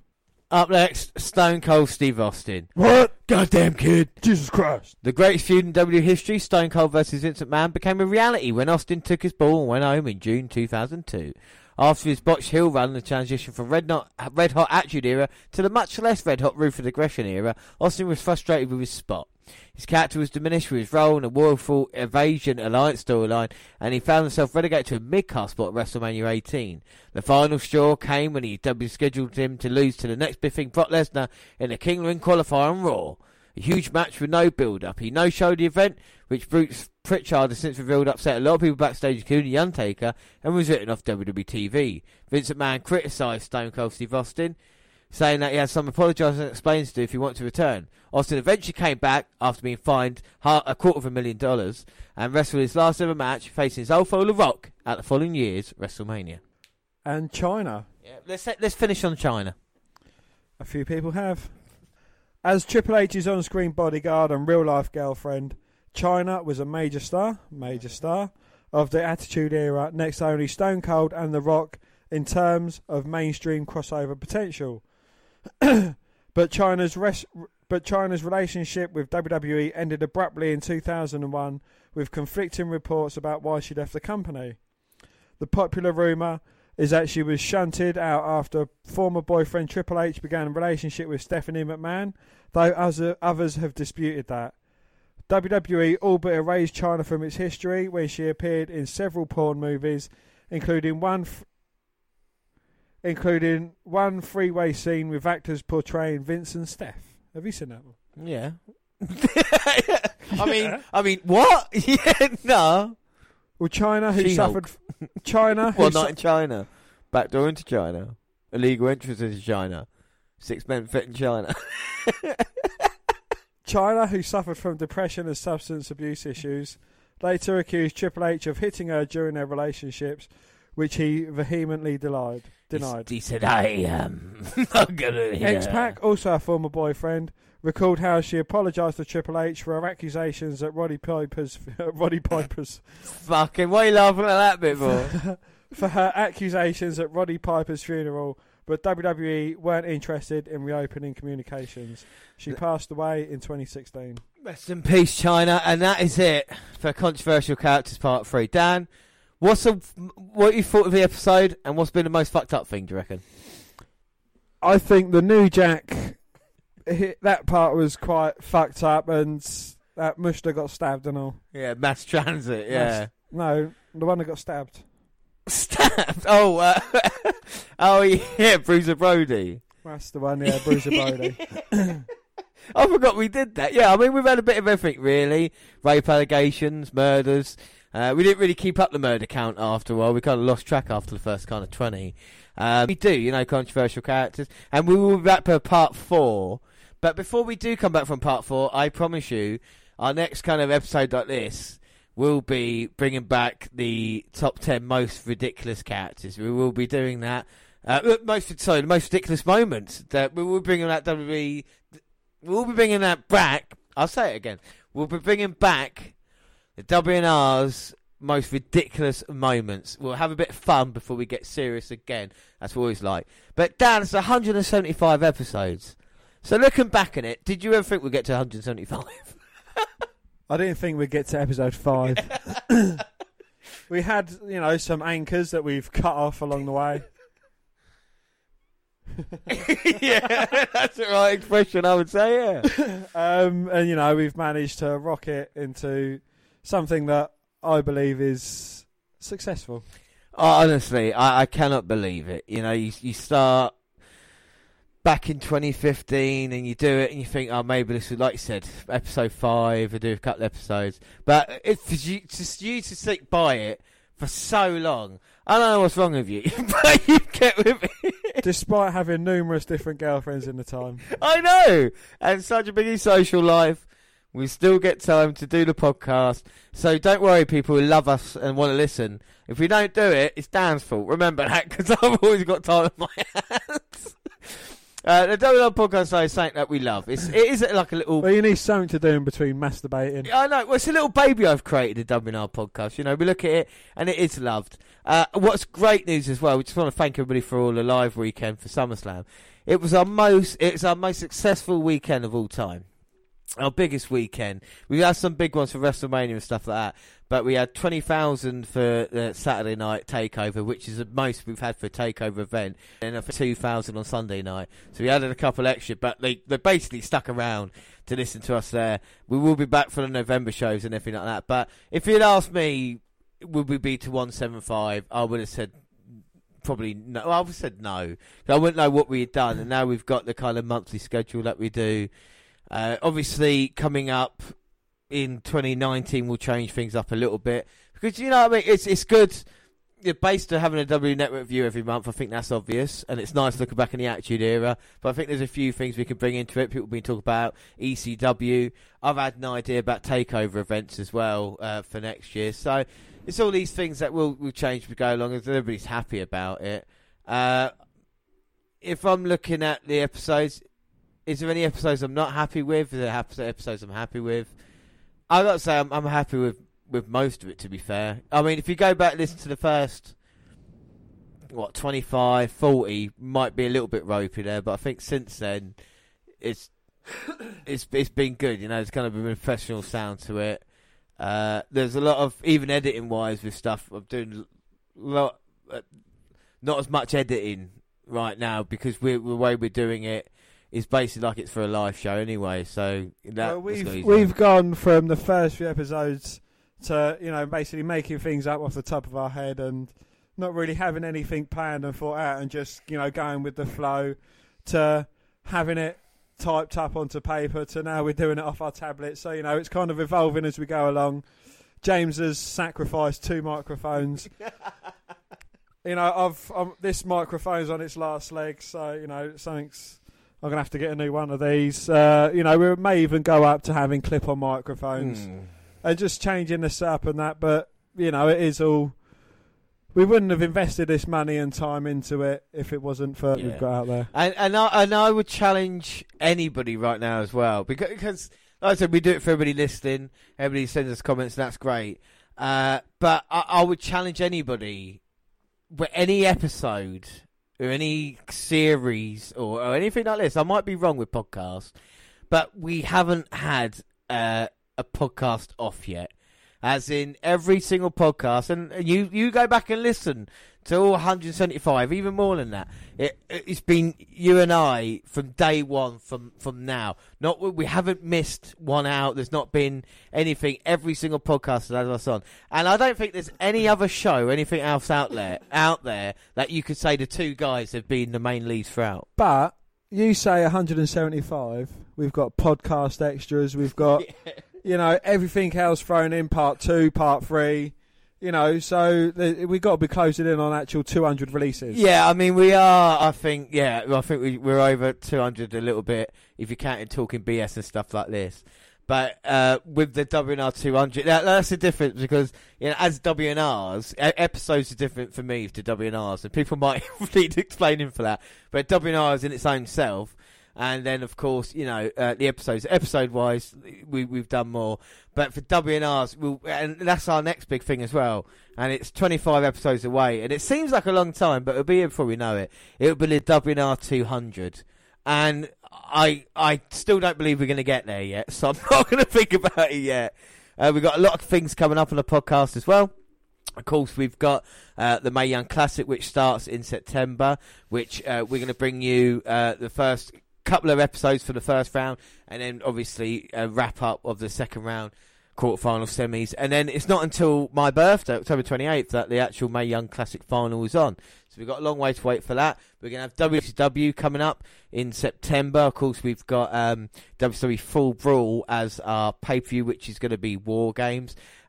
Stuff to look forward to, though. In October, we're going to have Halloween special. We're going to have a new Halloween Havoc 1998 in November. If we're looking at pay-per-view wise and stuff like, obviously Survivor Series, but we'll be looking at Survivor Series 1998, and that's Deadly Games. In December, we've got Starrcade, of course, Goldberg Streak and stuff like this. The Christmas specials, New Year specials.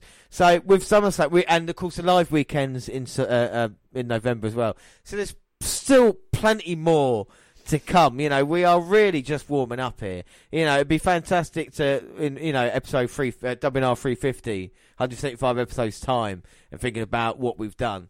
But it's been great. We could do without, of course, everybody listening. But I couldn't do without Dan either. So, you know, I'd like to thank him for being along the ride for me there. It's not goodbye for anybody. And I couldn't do it without James, because I have no idea how to edit it, and we're in his house. So, you know, I'll be... Can I come in and use your podcast and stuff, please? Well, if we do it together. And I think that... And not at all, exactly. And that's the thing that WNR has always been. But that's it now. Enough looking back. We're going to look forward, like we say, to everything that we got. And our next episode, WNR176, will of course be... It will be WWE versus WCW, and like we said, Full Brawl, 1998, and we've got a couple of episodes of Raw and a Nitro there. And then we've got Mae Young, got Hell in a Cell coming up at the end of the month. Of course, in October as well, it's the Super Show and the first ever women's pay-per-view. So much there. But don't forget, if you want to let us know what you think of the controversial characters, what you think of our last 175 WNRs, or anything for the future, you can contact us on Twitter at WWE Network Review, or At Vince McDan, WWE. I'm at J_ Rollins, because who Google platform? Because who the Google platforms, everybody? We are WNet Review on Google Plus. Send us an email at WNRpodcast@gmail.com. We're also on Facebook. Yes, Facebook. Come and find our page and give us a like with the WWE Network Review podcast. Or you can come with me as a friend. I am Vince McDan. Subscribe to our YouTube channel, WNet Review Podcast. We've got clips up on there, and of course podcasts go at the same time on YouTube. We do other places like SoundCloud. On your phone. Don't forget to subscribe to our Music Maker Diddly on SoundCloud. We're on Spreaker Radio. We're going to have live shows in November. Stitcher Radio and iTunes. We can download, subscribe, rate and review there. But that is it for the WNR175 and 175 episodes. Dan, what is one word to sum up the last 175 WNRs? Glorious! Yeah, well, until the next one, I have been James Rowlands, and as always, I was joined by Chris Benoit's innocent. Leave it in, I dare you. I will. I'm joined by Damn right. And that is it. Thanks for listening, everybody. We truly appreciate every one of you. Bye. Bye.